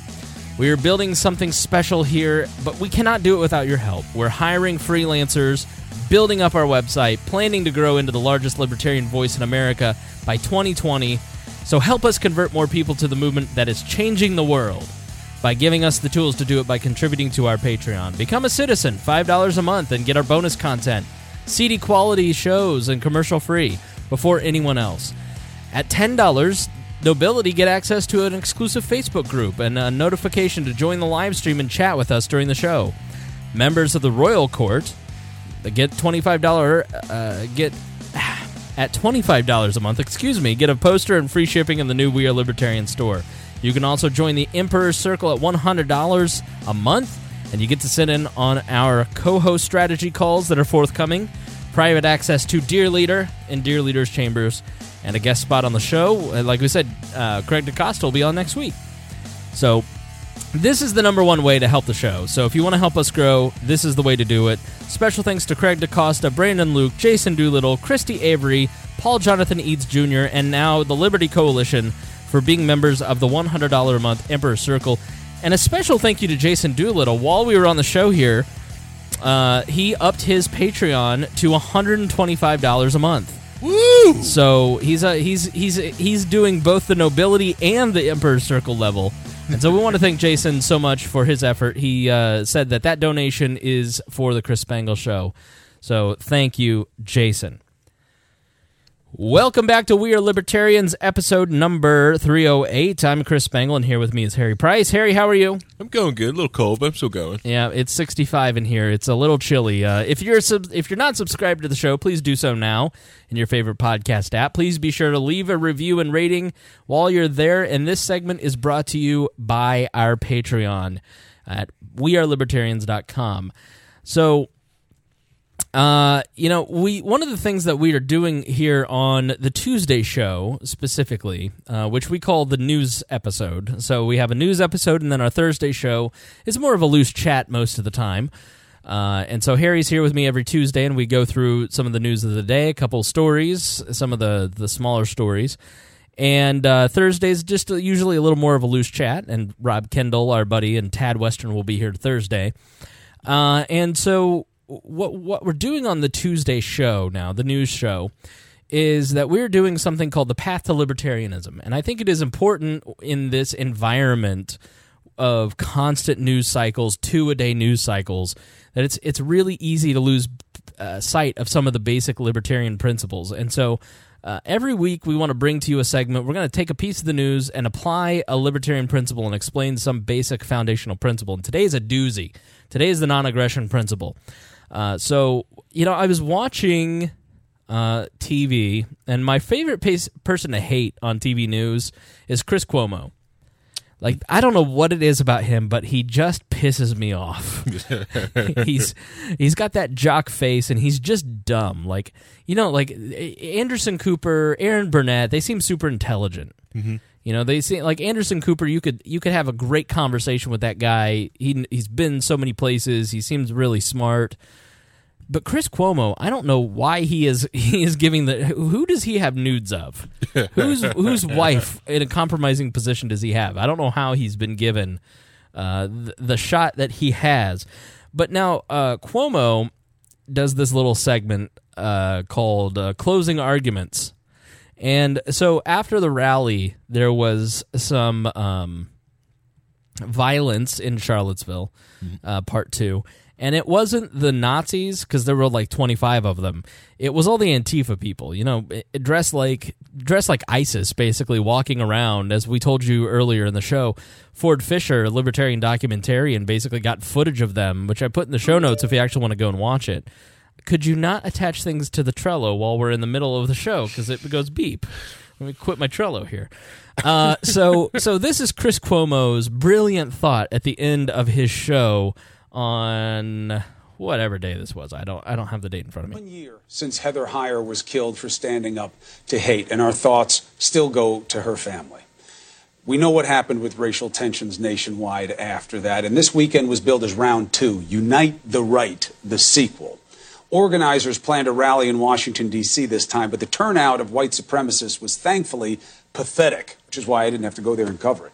Only a couple of dozen showed up. Proof they lost membership after being exposed again last year as a bunch of hateful losers? No. They're still in force online, but they didn't have the guts to show up, and that's good. Counter-protesters did. There were good numbers of them. The vast majority were peaceful. But peppered in the crowd were members of Antifa, or anti-fascists. They covered their faces, confronted police, and berated journalists. And that was wrong. Now, you've been hearing it. There's a lot of whataboutism and spin going on, and it's kind of sickening to me. So let's all agree on some common understandings. A protester uses their voice. Song, slang, slurs. There's a huge range, but it is talk. When you use your hands in a violent way, you are a rioter. And unless you're justified in defending yourself and you hit someone, you're a thug, you're a criminal. I mean, he nailed the non-aggression principle there. Yeah, slam dunk. If you had just stopped there. You attack cops, you slap the media, you are in the wrong, period. But I argue to you tonight, all punches are not equal morally. You were getting so close, bro. He did that, and then he separated media and police because they're above people. Right. You know, they're a separate class. That's exactly right. Here we go. In the eyes of the law, yes. But in the eyes of good and evil, here's the argument. If you're a punk who comes to start trouble in a mask and hurt people, you're not about any virtuous cause. You're just somebody who's going to be held to the standard of doing something wrong. But when someone comes to call out bigots, and it gets hot, even physical, are they equally wrong as the bigot they are fighting? I argue no. Fighting against hate matters. Now, how you fight matters too. There's no question about that. But drawing a moral equivalency between those espousing hate and those fighting it, because they both resort to violence, emboldens hate, legitimizes hateful belief, and elevates what should be stamped out. That's what Trump did wrong last year when he said this. You said there was hatred, there was violence in both sides. Well, I do think there's blame, yes. I think there's blame where... We must come together as a nation. I condemn all types of senseless death. No.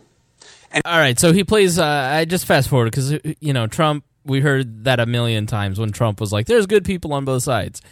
So Donald Trump, this is a great example of it's never going to be enough. Right. Okay, so listen to what Donald Trump tweets on the 1 year anniversary and listen to his reaction to it. And he proved he still believes that when he wrote this before this year's anniversary. The riots in Charlottesville a year ago resulted in senseless death and division. We must come together as a nation. I condemn all types of racism and acts of violence. Peace to all Americans. He needed to call out the bigots and the white supremacists. And he did. So he says, peace to all Americans, everyone's equal, I'm against racism. And then Cuomo was like, he needs to do this, it didn't go far enough. Didn't. Why? And why does he therefore have unprecedented support from these fringe elements of white power? Two wrongs and what is right. So what about... I'm sure there are racists that listen to We Are Libertarians. Yeah. But that doesn't make Harry a racist. No. It makes no sense. Yeah, and it's like unprecedented support. Right. It's just... right. As a comedian, really? As Alonzo Bowden said, not all Trump supporters are racist, but not all Trump supporters are racist, but all racists are Trump supporters.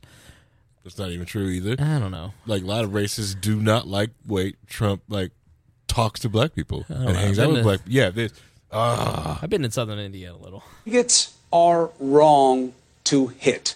Antifa or whomever, anarchist or malcontent or misguided, they are also wrong to hit. But fighting hate is right. And in a clash between hate and those who oppose it are on the side of right. Think about it. Civil rights activists, were they the same morally as the bigots, as the racists with whom they exchanged blows? Are people who go to war against an evil regime on the same moral ground as those they seek to stop from oppressing the weak? When you punch me in the nose for being Italian and you say I'm somehow less than, am I in the same moral place when I punch you back for saying that? It's not about it being right in the eyes of the law, but you also have to know what's right and wrong in a moral, in a good and evil sense. That's why people who show up to fight against bigots are not to be judged the same as the bigots, even if they do resort to the same kinds of petty violence. The law will take care of that. How you disagree matters. We should be our best. But I am arguing that Trump was wrong to create a moral equivalency between bigots and those who oppose them. making them equal wrongs. Those hateful few who take solace and encouragement from the president's efforts, my message to you is simple. Be aware there are many more of us who see you as unequal, as less than, and you will be opposed at every turn because what you are about is wrong, and fighting you is right. There's the sense that there's like 8 million racists in every town. Around every corner, there's every racists Dairy everywhere. Queen, every Right. Dollar Tree. We're like in a red scare of racism. Oh, no, it's the Red Square. Yeah. That they all, and for 8 years they've been sleeping. Right. Okay, they didn't do anything for 8 whole years. You know, and then they just come out of the woodwork. Just everywhere. Right. Everywhere, you know, with their Thomas Sowell books and their, oh, sorry. Wait a minute. Reading Walter Williams everywhere. Yeah, how dare they, you know. Can you be racist and listen to Walter Williams? Yeah, because Christopher Cantwell likes Walter Williams, which Right. is still strange. But anyways, he even got Walter Williams on his show. I don't even know how that was even freaking pop. Honestly, I think Cantwell's just a faker. Yeah, I think he's a big fake. I think He's so he's a fake. fake racist. Yeah, he's a fake racist. He's a fake racist. Yeah. Oh. Ask him next time I see him. The all right, 2 things with this whole thing. One, I think I know how Cuomo got his job. Mhm. He hit it right on the top of the head. He's Italian. He's probably smuggling in those illegal Italian meats, you know. And because personally, if he could get me some of them good Italian deli meats straight from Italy that you can't get in here, like Right. a Cuban cigars, like this style of meat there, I'd let him do it. Say what you want. It also probably didn't hurt that his dad was governor and that his brother's governor. Nah. I'm sure that's how he gets the illegal deli meat in. Right, yeah. And that's how he gives it to his bosses down there. All animals are equal, except some are more equal than others. They taste a lot more delicious when you let them, Anyways, the other thing I wanted to get to is, did you hear him call for violence? No. What do you think he talking about? He said it's okay to punch people. You got a point. He was advocating more violence than Jones was. A lot more violence, and he's showing that he's part of the group. There's more of us. And I'm like, dude, bro, how do we know you're not there with the mask on? Talk about he even set the whole thing up, and I didn't have to coverage that, so I wasn't there. Alibi. I drove by with the newspaper, by camera, conveniently. 6 miles away. He is not wrong in that if you show up to protest racism with a sign and you're peaceful, then you are, in my mind, more moral than the person that thinks it is okay to hate someone because of the color of their skin. Right. I would agree with that statement. Okay, the guy who showed up with the American flag at the Portland or rally or wherever it was, I think Portland, where Gavin McInnes, who is another one who gets completely smeared by the media unfairly. Yeah. This guy shows up with an American flag, and he is a well-known protester in Portland. He shows up to all the rallies. He had an American flag because he was going to take back the flag from these racists and Republicans. He's a progressive. He goes and feeds the Occupy ICE folks, those protesters.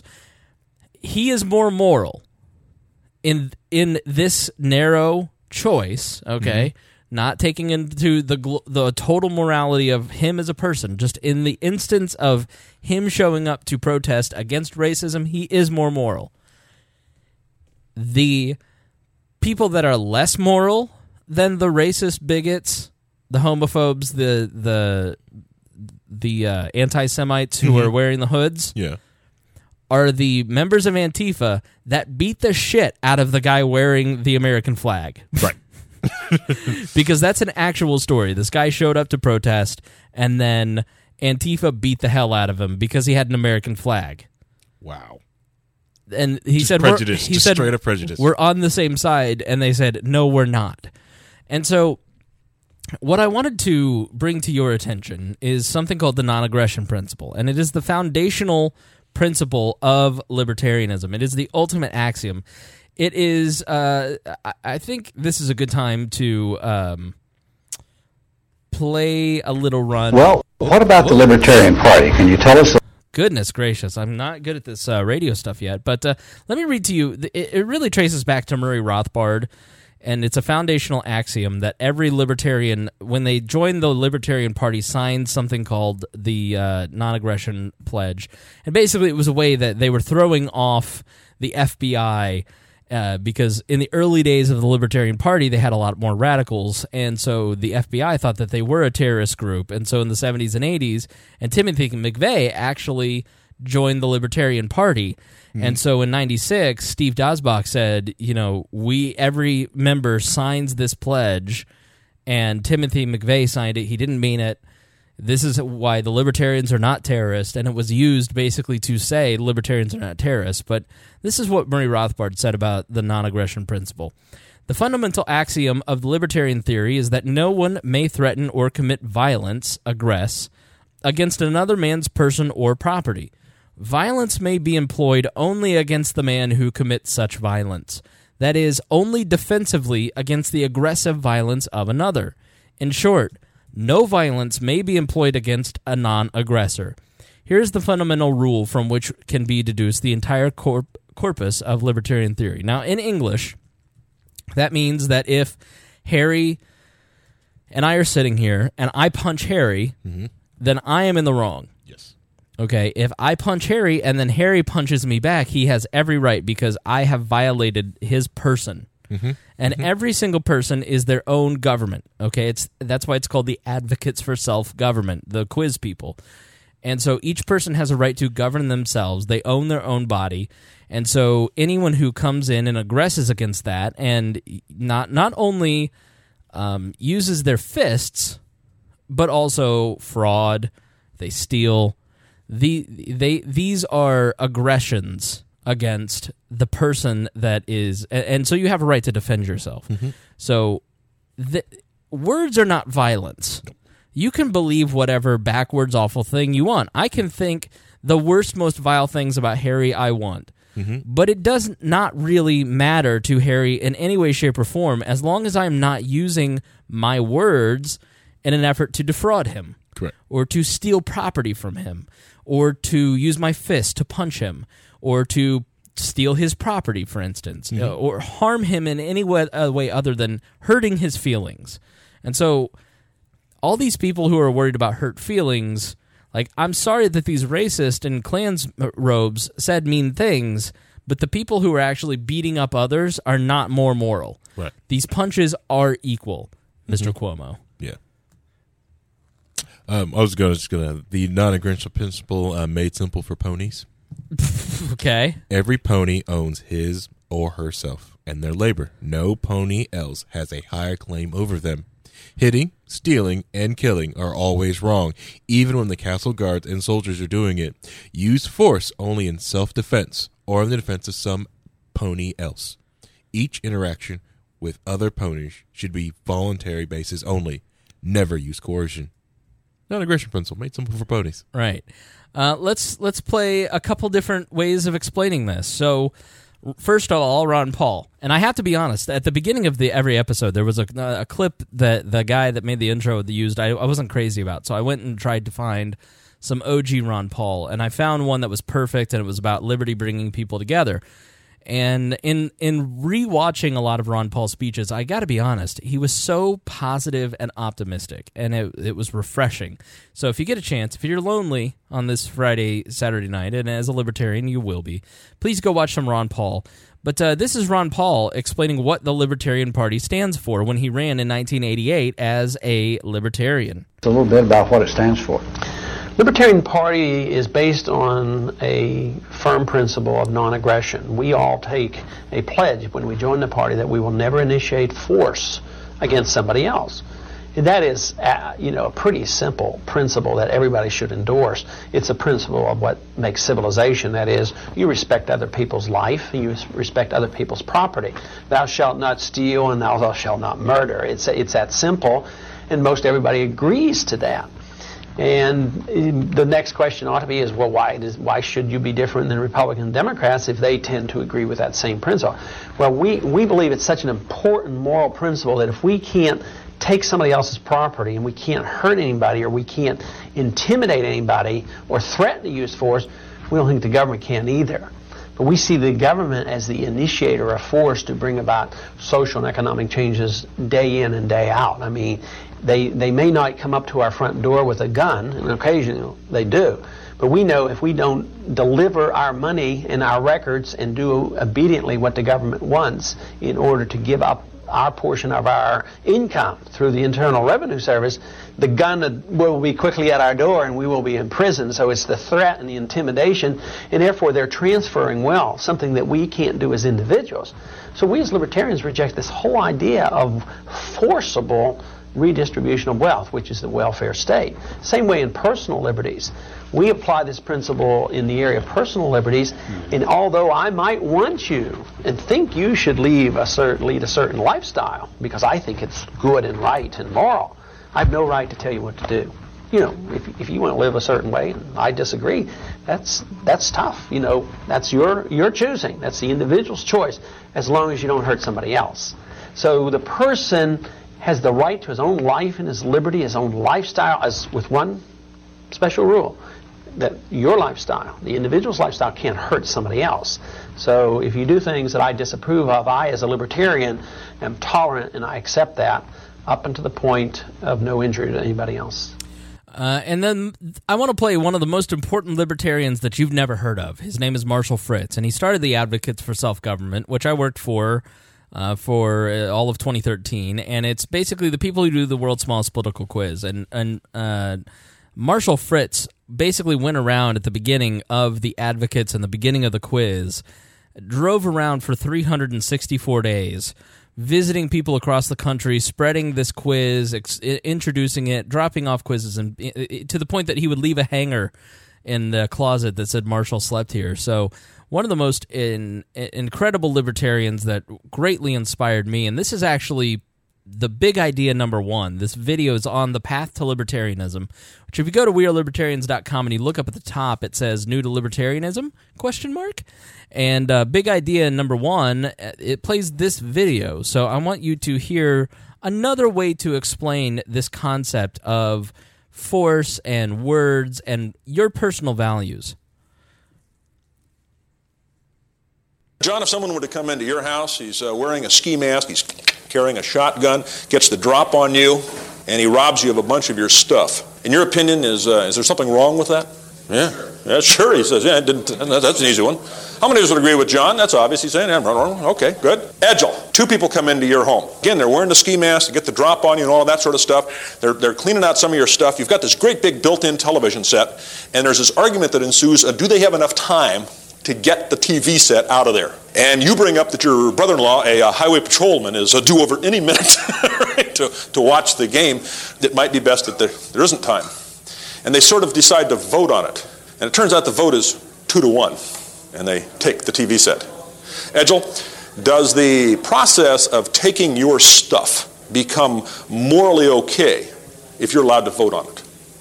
If they employ democratic principles and allow you to vote? No. How many of us think that if you get to vote on it, it's okay if people take your stuff?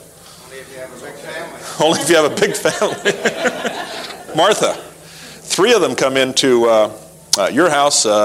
This time they're not even wearing, they're very brazen now, they're not wearing ski masks, they're dressed in suits and all that sort of thing. You can see that they're carrying guns.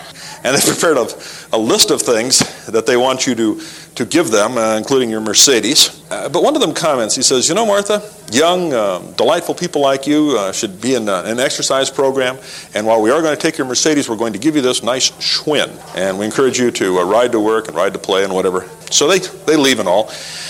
Is it okay if someone takes your Mercedes as long as you get something, some return on your investment? You got the Schwinn out of it. Is it okay now? Not a good return, but does the morality of their taking your car change because they left you something behind? You got something good out of it. You got the Schwinn. Did the morality of the theft change because you got something? No. How many of us agree with Martha that the morality did not change? Okay, good. Bill, there you are. All right. 4 of them come into your shop. Same thing with the Mercedes and the list and all this kind of stuff. But they do one more thing. Bill, they're going to not only give you a Schwinn, but they're going to give a Schwinn to a poor person down in Paraguay who needs a Schwinn in order for her to get to work and all and support her family. Let's say a couple of things here. One, you have not only a generic belief and value in helping disadvantaged people, but you have a very specific burden on your heart for the people of Paraguay. You lived down there as a kid. Your mom was the ambassador. You went back in the Peace Corps, and you've got this great sense for the people of Paraguay. Bill, is it morally okay for someone to take your Mercedes if they do something that you consider good with some of the proceeds? It's not morally okay. That does not become morally okay, in your opinion. How many of us agree with Bill that even though they're doing something sort of nice that we approve of, it doesn't become the morality of it doesn't change? All right. Let's see, what were we up to? 4. Chris, what if we had 14 in the group? Would it be okay then? I don't believe so. No? Richard, 40? Philip, 400? Linda, 4,000? 4 million, Phyllis? 104 million? Hey, watch it, guys. You're wrecking the carpet. I think libertarianism is the basic principles that your mom and dad, in all likelihood, taught you. They're the principles that my mom and dad taught me. Morality does not come from what the group decides. How many of us tell our teenage children, well, you just find out what everybody else is doing and then you do that? Oh, no! That's not the way we decide morality. See, he's so great. Mm-hmm. Like just that little 3-minute clip, you just get goosebumps because he was such a great communicator. I love Marshall Fritz, and one of the things that I will be responsible for before I die is making sure more people know about Marshall Fritz and that he is in the same league, that he is mentioned in the same league as Ron Paul and Murray Rothbard, because Marshall was the person who gave the movement in its early first 30, 40 years, the marketing tool that it uses more than anything else, the world's smallest political quiz. And just such a dynamite teacher, and spent 20 years just going around teaching libertarianism, and just a fantastic human being by all accounts. So love Marshall Fritz. Go on YouTube and just Google Marshall and check him out. He's fantastic. And Upward, the Upward podcast that we have, has several of his training sessions in it. So go check that out. I just want to end by reminding you that speech is not violence. And there was an article written this week called from Kent's Hooligan Libertarian blog that you're right to yell fire in a theater, and he's exactly right in this. It is your absolute right to say or write whatever you want to say. It may not be wise, and in a free society, you will be held accountable for any harm you cause by doing so. You have the responsibility to not say something untrue which can cause trouble, but no one has the right to silence you. Most people suffer from a tragic misunderstanding of where rights come from. I'll give you a hint. They don't come from the government or any of its documents. The Bill of Rights doesn't create any rights at all. In fact, it doesn't even apply to you or me unless we work for the government. And for those to whom it does apply, its entire purpose is to stop them from violating the rights of individuals. That's right. The Bill of Rights is simply a government shall not, a list and a warning that the government has no right to violate natural rights. It makes doing so a crime. Government thus is prohibited from enacting laws that can violate natural rights by the very document which foolishly created it and allows it to exist. Since the First Amendment places all speech beyond government regulation or control, it makes no exception for things that can be destructive or stupid. So say what you want to say. After you've weighed the consequences and decide whether they are worth it, then face the consequences like a self-owning human being should. So yell fire in a crowded theater if you want. Right. You will face consequences if someone is harmed. Correct. The call to action. That's right. But you have every right to say it. Mm-hmm. Oh, Harry. Good times. Now, you know what that music means. You're out on the town. You're a dapper man. You love to dress up. Where do you take the lady? Where's the fancy place you take the lady? Well, let's see. It depends on which lady. Like the wife, I usually take her to the Culvers. Okay. You know. All right, so you're going out on the town, and you got to look good for your woman. All right? You're taking her to Culvers, all right? This is not Dairy Queen. Exactly. Yeah. This is highfalutin stuff. Mm-hmm. So, let's be honest. Other than Jeffrey, Tucker, and Harry, libertarians do not dress well. Exactly. But We Are Libertarians has a solution. It is the new We Are Libertarians store. Get the shirt that men covet and women cannot resist by clicking the link at WeAreLibertarians.com. And we have women's shirts, too. So send us photos of your shirt at editor@wearelibertarians.com, and we will post it. Finally, a cure for nudity. Yeah, someone get James Weeks one of these. All right, into our final segment. The mainstream media has discovered their profit centers, and that leaves many important issues uncovered. So we're going to run through the headlines, running out of time here on the show, but we've got some important stuff to cover. First and foremost, if Gary Johnson's running for Senate, as we mentioned last week, if I were to tell you, Harry, if you were to guess, where's Gary Johnson polling in a three-way race, what would your guess be? I'm guessing, because it's New Mexico, I'm going to say, I'm throwing it out there, 25%. 21%. Very, very close. Just announcing he's at 21%. Behind Senator Martin Heinrich, who is expected to win, but nearly twice the support of the GOP candidate, who is only at 11%. It's got that James Neese bump. That's what it is. Venezuela, the regime down there, lopped 5 zeros off its currency in a bid to tackle hyperinflation.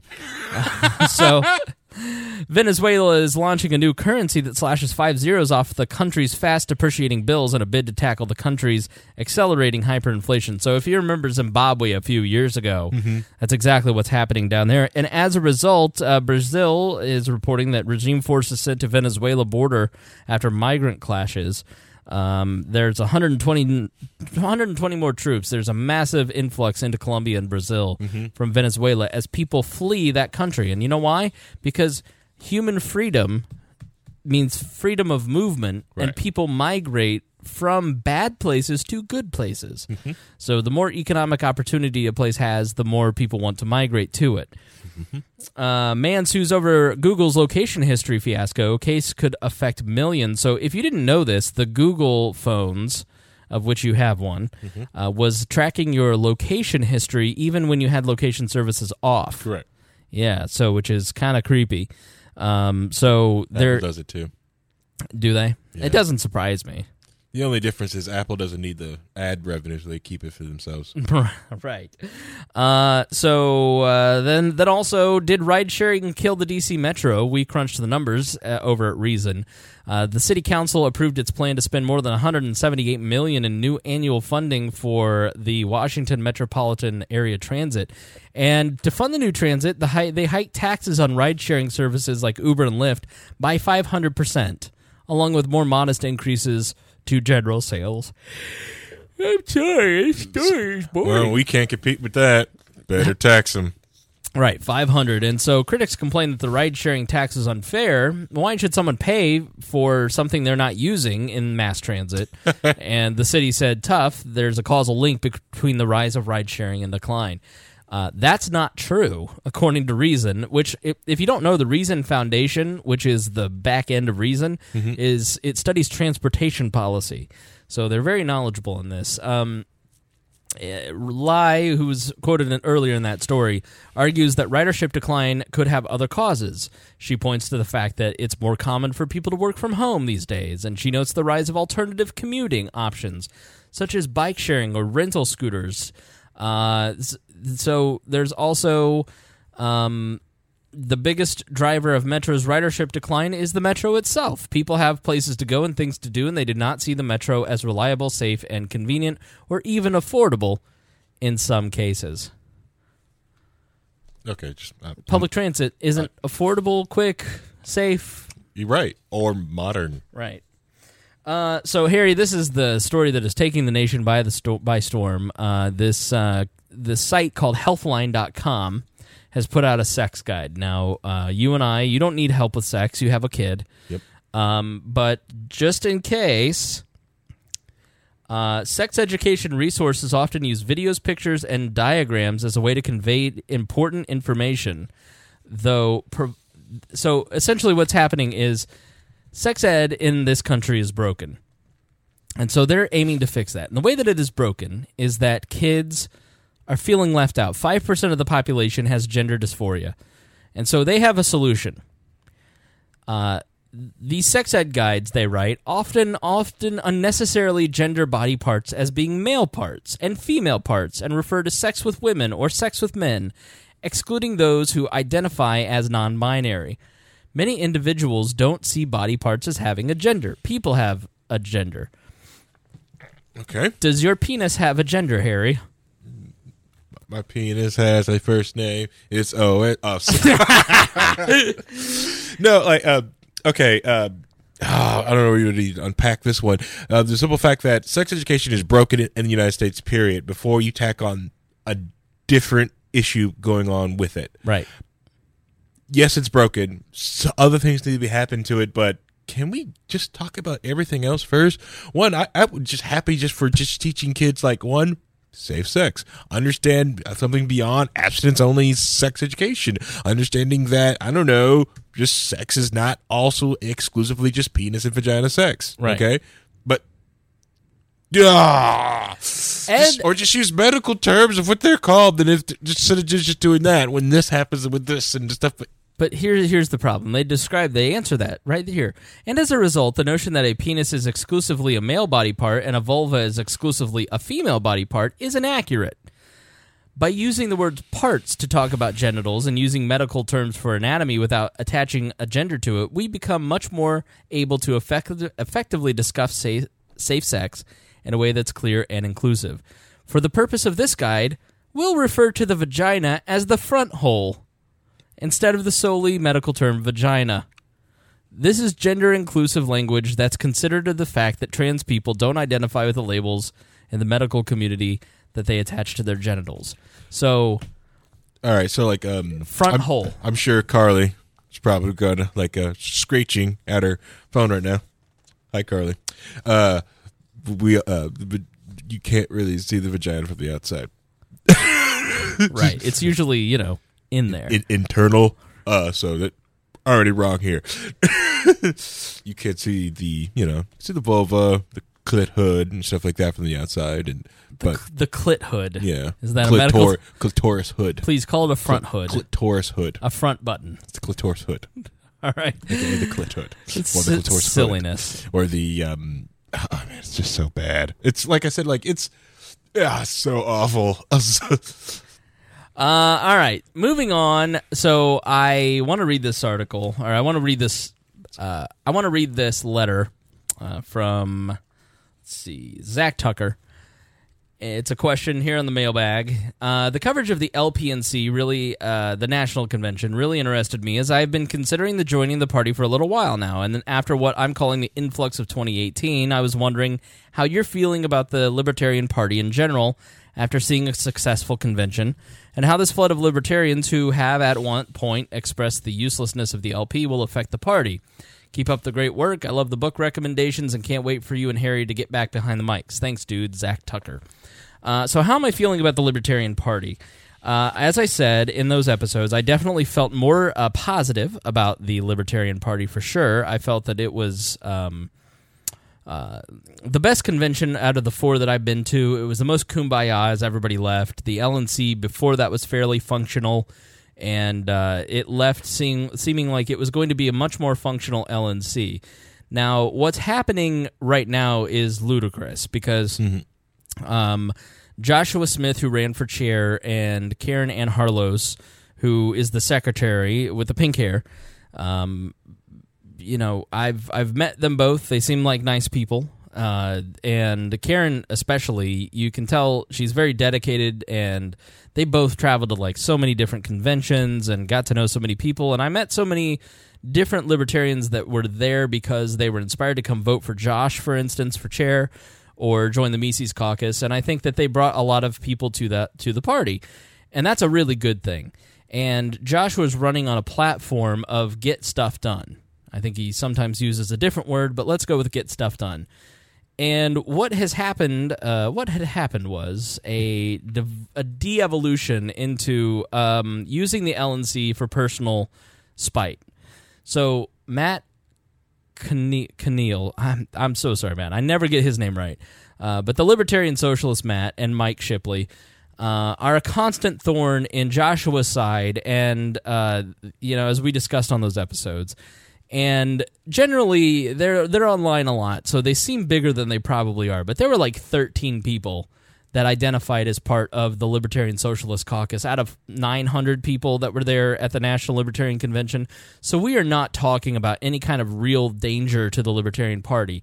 And I also have to say, for Mike and Matt, these are two people who are running for office. They're not Antifa members. They're not like bashing people upside the skull. They're not trying to drive cars through marine depots. They're trying to work through the process. They're running as candidates. They're volunteering on campaigns. They believe in the Libertarian Party and its growth. They just have a different end game for anarchy. And it's the original definition of anarchy, according to Prudhomme and Bakunin, and and then eventually, after New Harmony failed, as we've talked about on some past episodes, it morphed into anarcho-capitalism, and so they espouse even a more an older version of anarchy, and so I see these two talking to people in ways that are not Antifa-like. They're not shutting people down. They're patient in answering questions. Do they sometimes employ tactics that are unfair? Yes, but I would also argue that most of the different active factions in the party do that, as we've documented here. So they have a right to exist in the Libertarian Party? If they pay their $25 to become members, then yes. You got to follow your own rules. And if you don't like the rules, then you change the rules. It's exactly like what we talked about with Twitter. If you determine a set of rules, then you need to follow those rules. And so what Joshua Smith has done is, and like I said, he has personal issues with Matt and the Libertarian Socialist Caucus because they were exceptionally antagonistic towards him during his campaign. And as Matt said here on the program, I did it because I know what type of person he is, and I wanted to expose his short temper because I think he's dangerous for the party, and I wanted him to play into my hands and do what I knew he would do, which he did, and that ended up causing him to lose his election. So it was political strategy on Matt's part, and they continue to do that, and they continue to give Joshua opportunities to take the bait, and he does. And so he is using the non-binding resolution feature of the LNC to denounce libertarian socialists and draft all these different bylaws proposal, or not bylaws proposals, but resolutions stating that we believe in property rights, which is in the Statement of Principles. It is part of what the body has decided on in the Statement of Principles.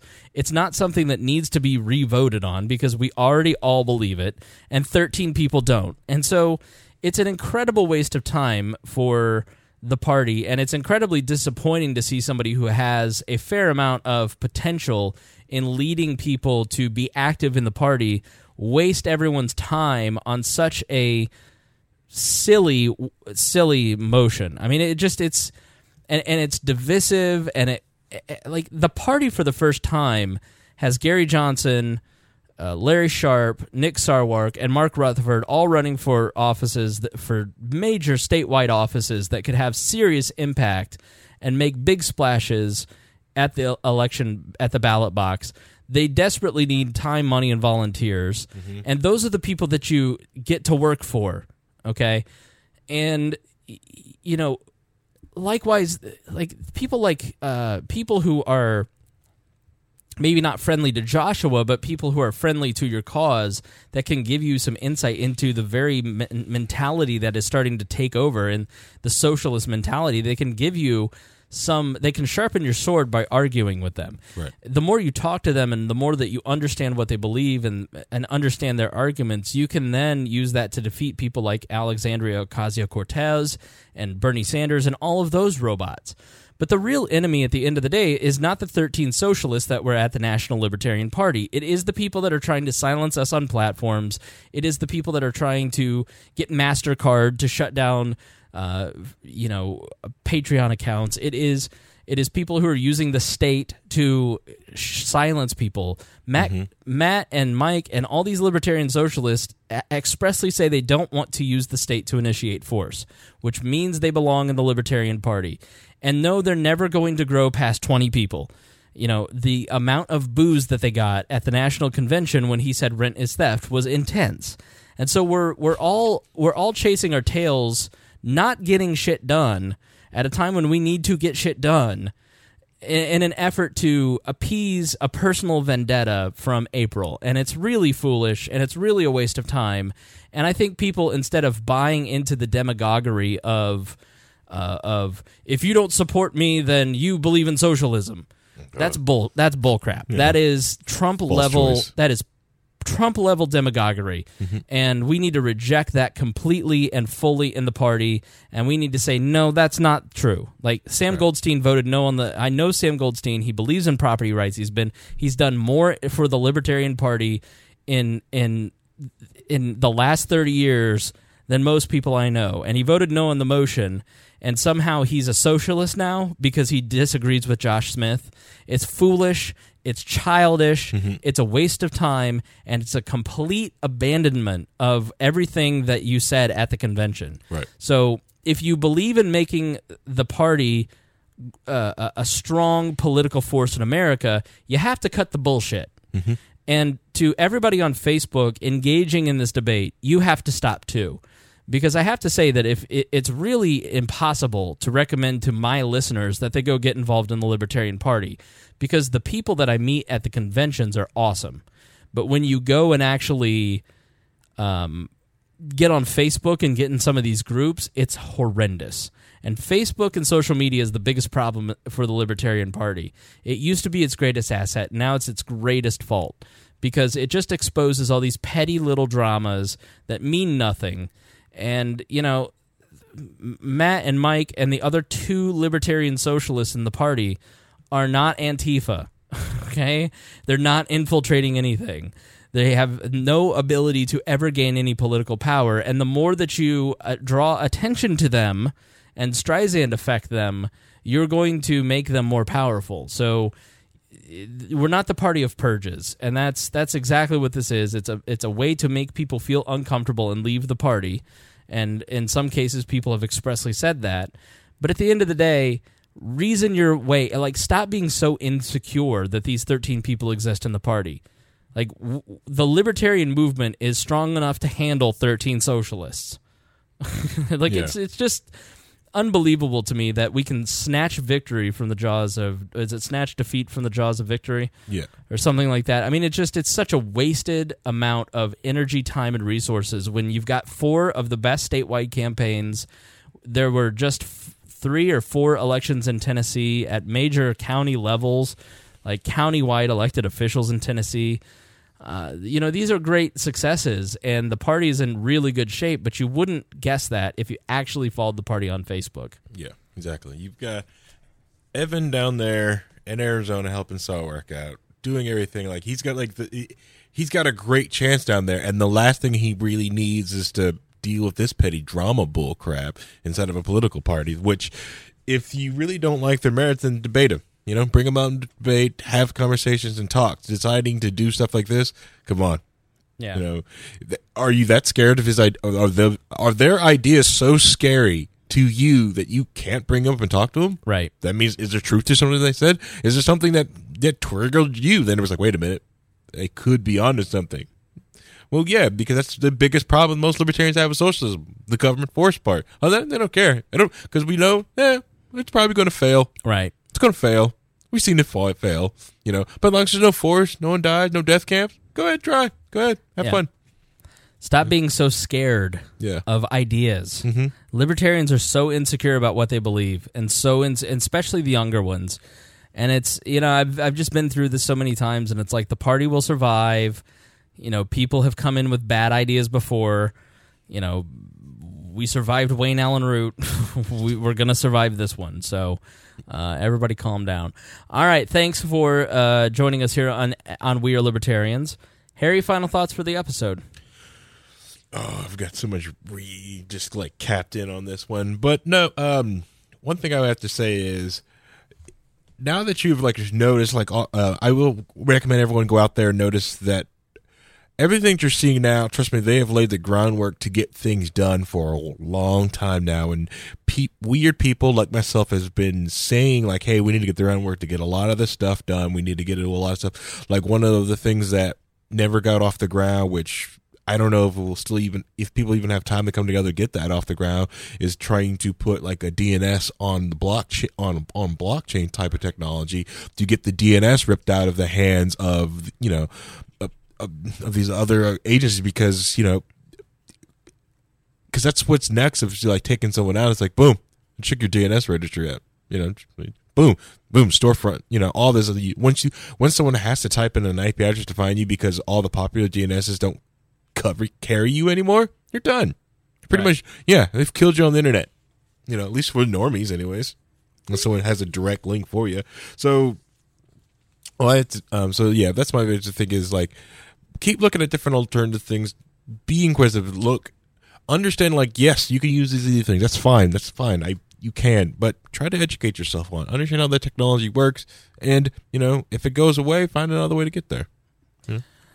A quick exercise that I want that you can try out, which a lot of people is like, how do you get your brain to think this way? And a hacker got me to think that, I can't remember the guy's name, but he always said like, well, think of 10 different ways to turn off a light bulb. Just that practice there. Try that. That's how I think. Okay. All right, I have no final thoughts other than please listen to the Chris Spangle Show, chrisspangleshow.com, and that's a daily show and putting out content like crazy, and all I ask is just a few things. I am going to do this if you guys are willing to listen, if this is something that is interesting to people, because it's a significant time commitment. It's another hour and a half out of my day dedicated to bringing you content that I otherwise wouldn't, but I feel there's a need for it. I want to do it, but I also want to make sure that there's a market for it. So there are 3 ways to do that. First, send me an email and say, hey, thanks for doing it, appreciate it. Write me a letter, something I can read on the show, or just a private one. editor@wearelibertarians.com. Number 2, share it on social media and say, hey, listen to this podcast. The more, chatter about it, the better. And then 3 is financially support it. Go to Patreon. Jason Doolittle up to $125 a month, added another $25. The Chris Spangle Show, an extra 20-30 minutes a day, meant another $25 a month to him. That's how valuable it is to him. So if you find that content valuable, then please leave a donation, up your Patreon donation at patreon.com/wearelibertarians, and say, hey, this is for the Chris Spangle Show. I appreciate what you're doing. But yeah, we're going to have fun with it, and I'm so excited to continue to do this. I'm very tired, but I've been having a lot of fun the last few days, like really digging into researching and getting back to work. So thank you for joining us here on this episode of We Are Libertarians. You are all beautiful people. We love you very much. We love having you as friends and as listeners, and some of you as lovers. And Harry is over there doing anything but listening to the show, and I don't blame you. I am listening to the show. I'm just trying to pull up my Chris Spangle feed on the. I'll show you on Google Play. Well, thank you. All right, thanks for joining us, and we will see you in just I'll see you tomorrow, and then we'll see you here on We Are Libertarians on Thursday with Rob Kendall and Tad Western.